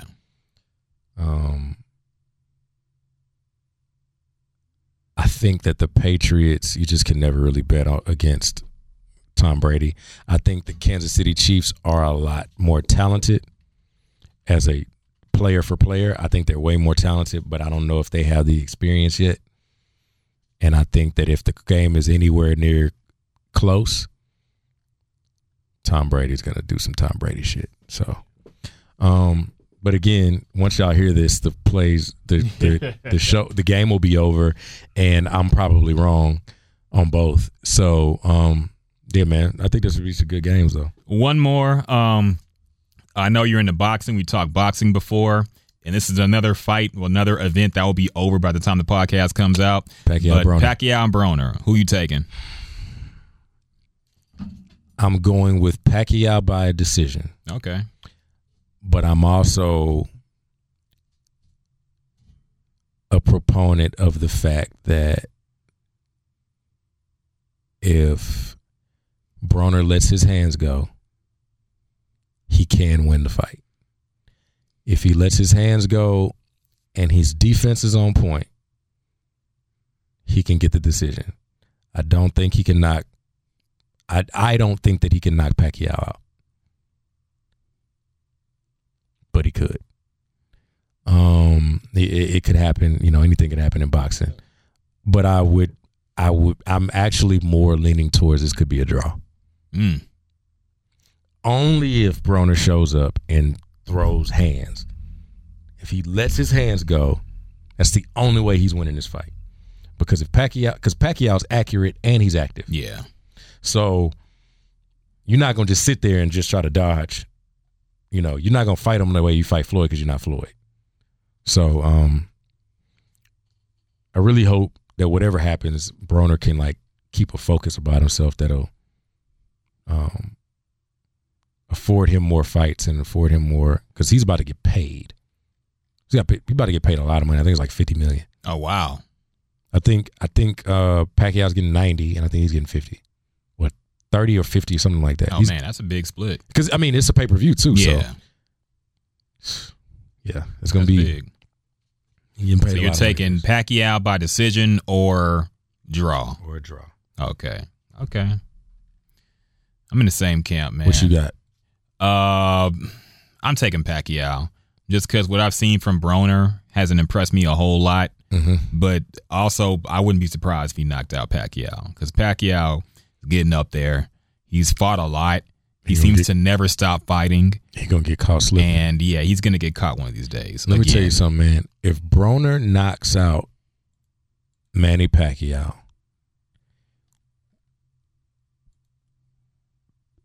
Adrian Broner for the next 6 months is going to be the most unbearable nigga to deal with. Oh, yeah, definitely. Oh, man. It's going to be so bad. Floyd, do you think Floyd comes out and makes that fight if Broner does win? If you talk enough shit, he will. Yeah. If they can get the money up if enough. If Broner talks enough shit, they'll make it happen. Yeah. And it'll be right there in Vegas. Shoot, it would have to be. And Floyd is going to be ready to punch his face off. Nah, Floyd would play his game and he win by decision. There's a lot of fights coming up, man. Yeah, man. It's going to be a good year. Next month, I think, is Keith Thurman coming back. Yeah. March, they got Mikey and Errol Spence. Errol Spence is winning that, though. Yeah. At April, some point, Wilder and Fury going to run it back. Yeah, they got to run it back. So that's probably this summer. Mm-hmm. April is Amir Khan and Terrence Crawford. And May just got confirmed Danny Jacobs and Canelo. Oh, okay. I think Canelo. Why is Canelo and Triple G still not happening? Because the WBC ordered the rematch. No, the WBC ordered Charlo next for Canelo. Oh. But then they started cherry picking, and they only want people that'll come to the zone and fight. And the WBC said, well, if Triple G wants Canelo again, he's going to have to fight Charlo. Oh, man. Triple G don't want no parts of Canelo. I mean, he don't want no parts of Charlo. He don't want no parts of – he don't even want Jared Hurd, I don't think. He don't want Danny Garcia again neither. I mean, not Danny Garcia, Danny Jacobs. He don't want Danny Jacobs again either, because Danny Jacobs gave it to him too. Yeah. He just lost. So you're down on Triple G, huh? Triple G's not I'm not with it. I think he's dodging a lot of guys. What pissed me off about him was after that Canelo fight, he put that guy up next that he wanted to fight. Yeah. And then they was like, yeah, this is the best contender for him to fight next. And then he went and lost to a Japanese dude. And then we was like, okay, so now your guy, what's up? Oh, we're gonna fight that guy too now. Whoever the Japanese guy was that he fought.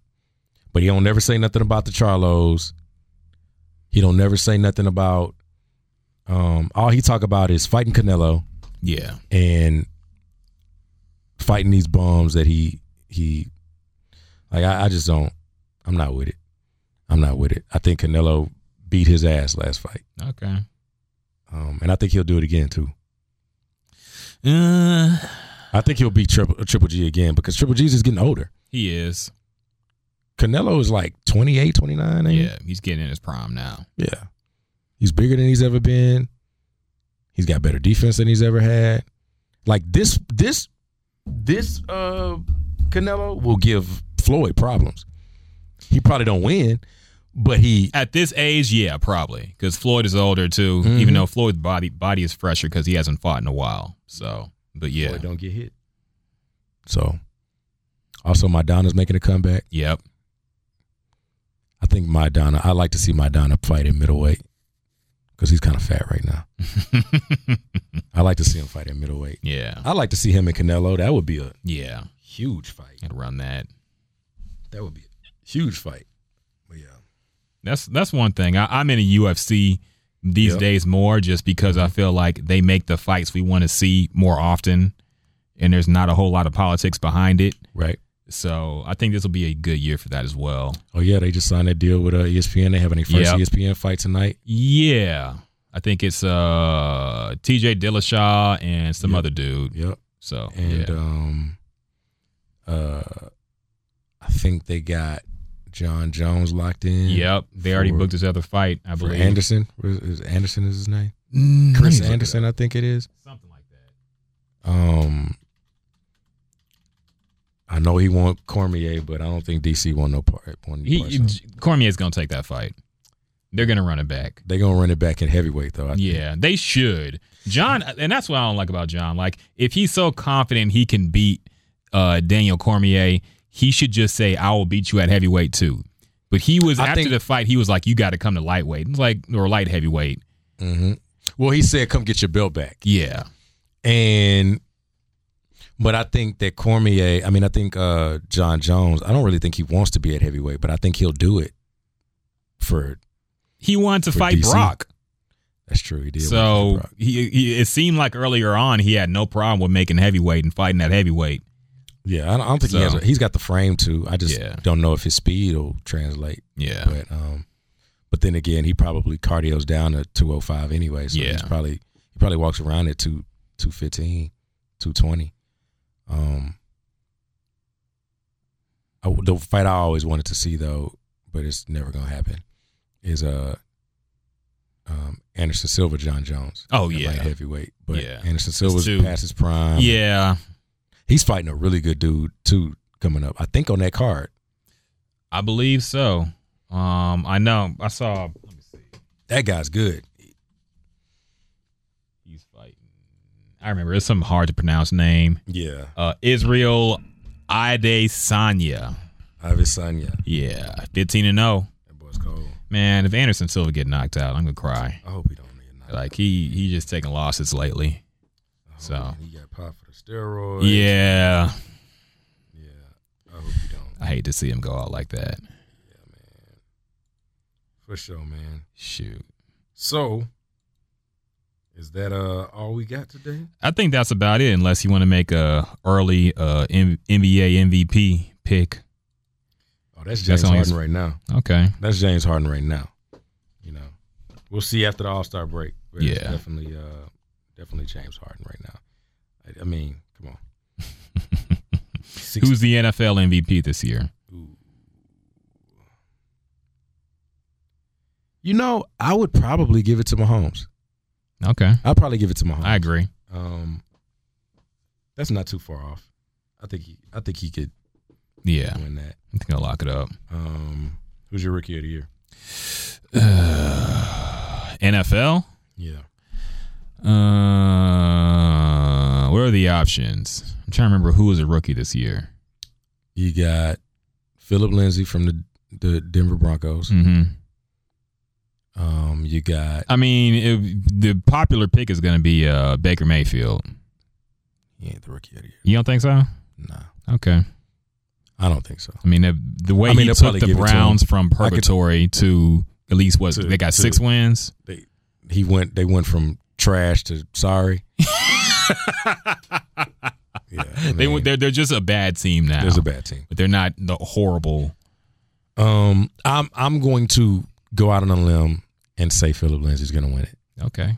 Philip Lindsay is, for those that don't know, Philip Lindsay is the running back for the Denver Broncos. He became the first undrafted free agent to go to the Pro Bowl in his rookie year. His sister went to school with me at Prairie View. Shout out to Sherry. Okay. He's a Colorado grad. He went to Colorado. But I'm going to go out on a limb because he's been balling this season. And I really want to see him win Rookie of the Year. I think he broke his hand like at the end of the season or something like that, or his wrist or something like that.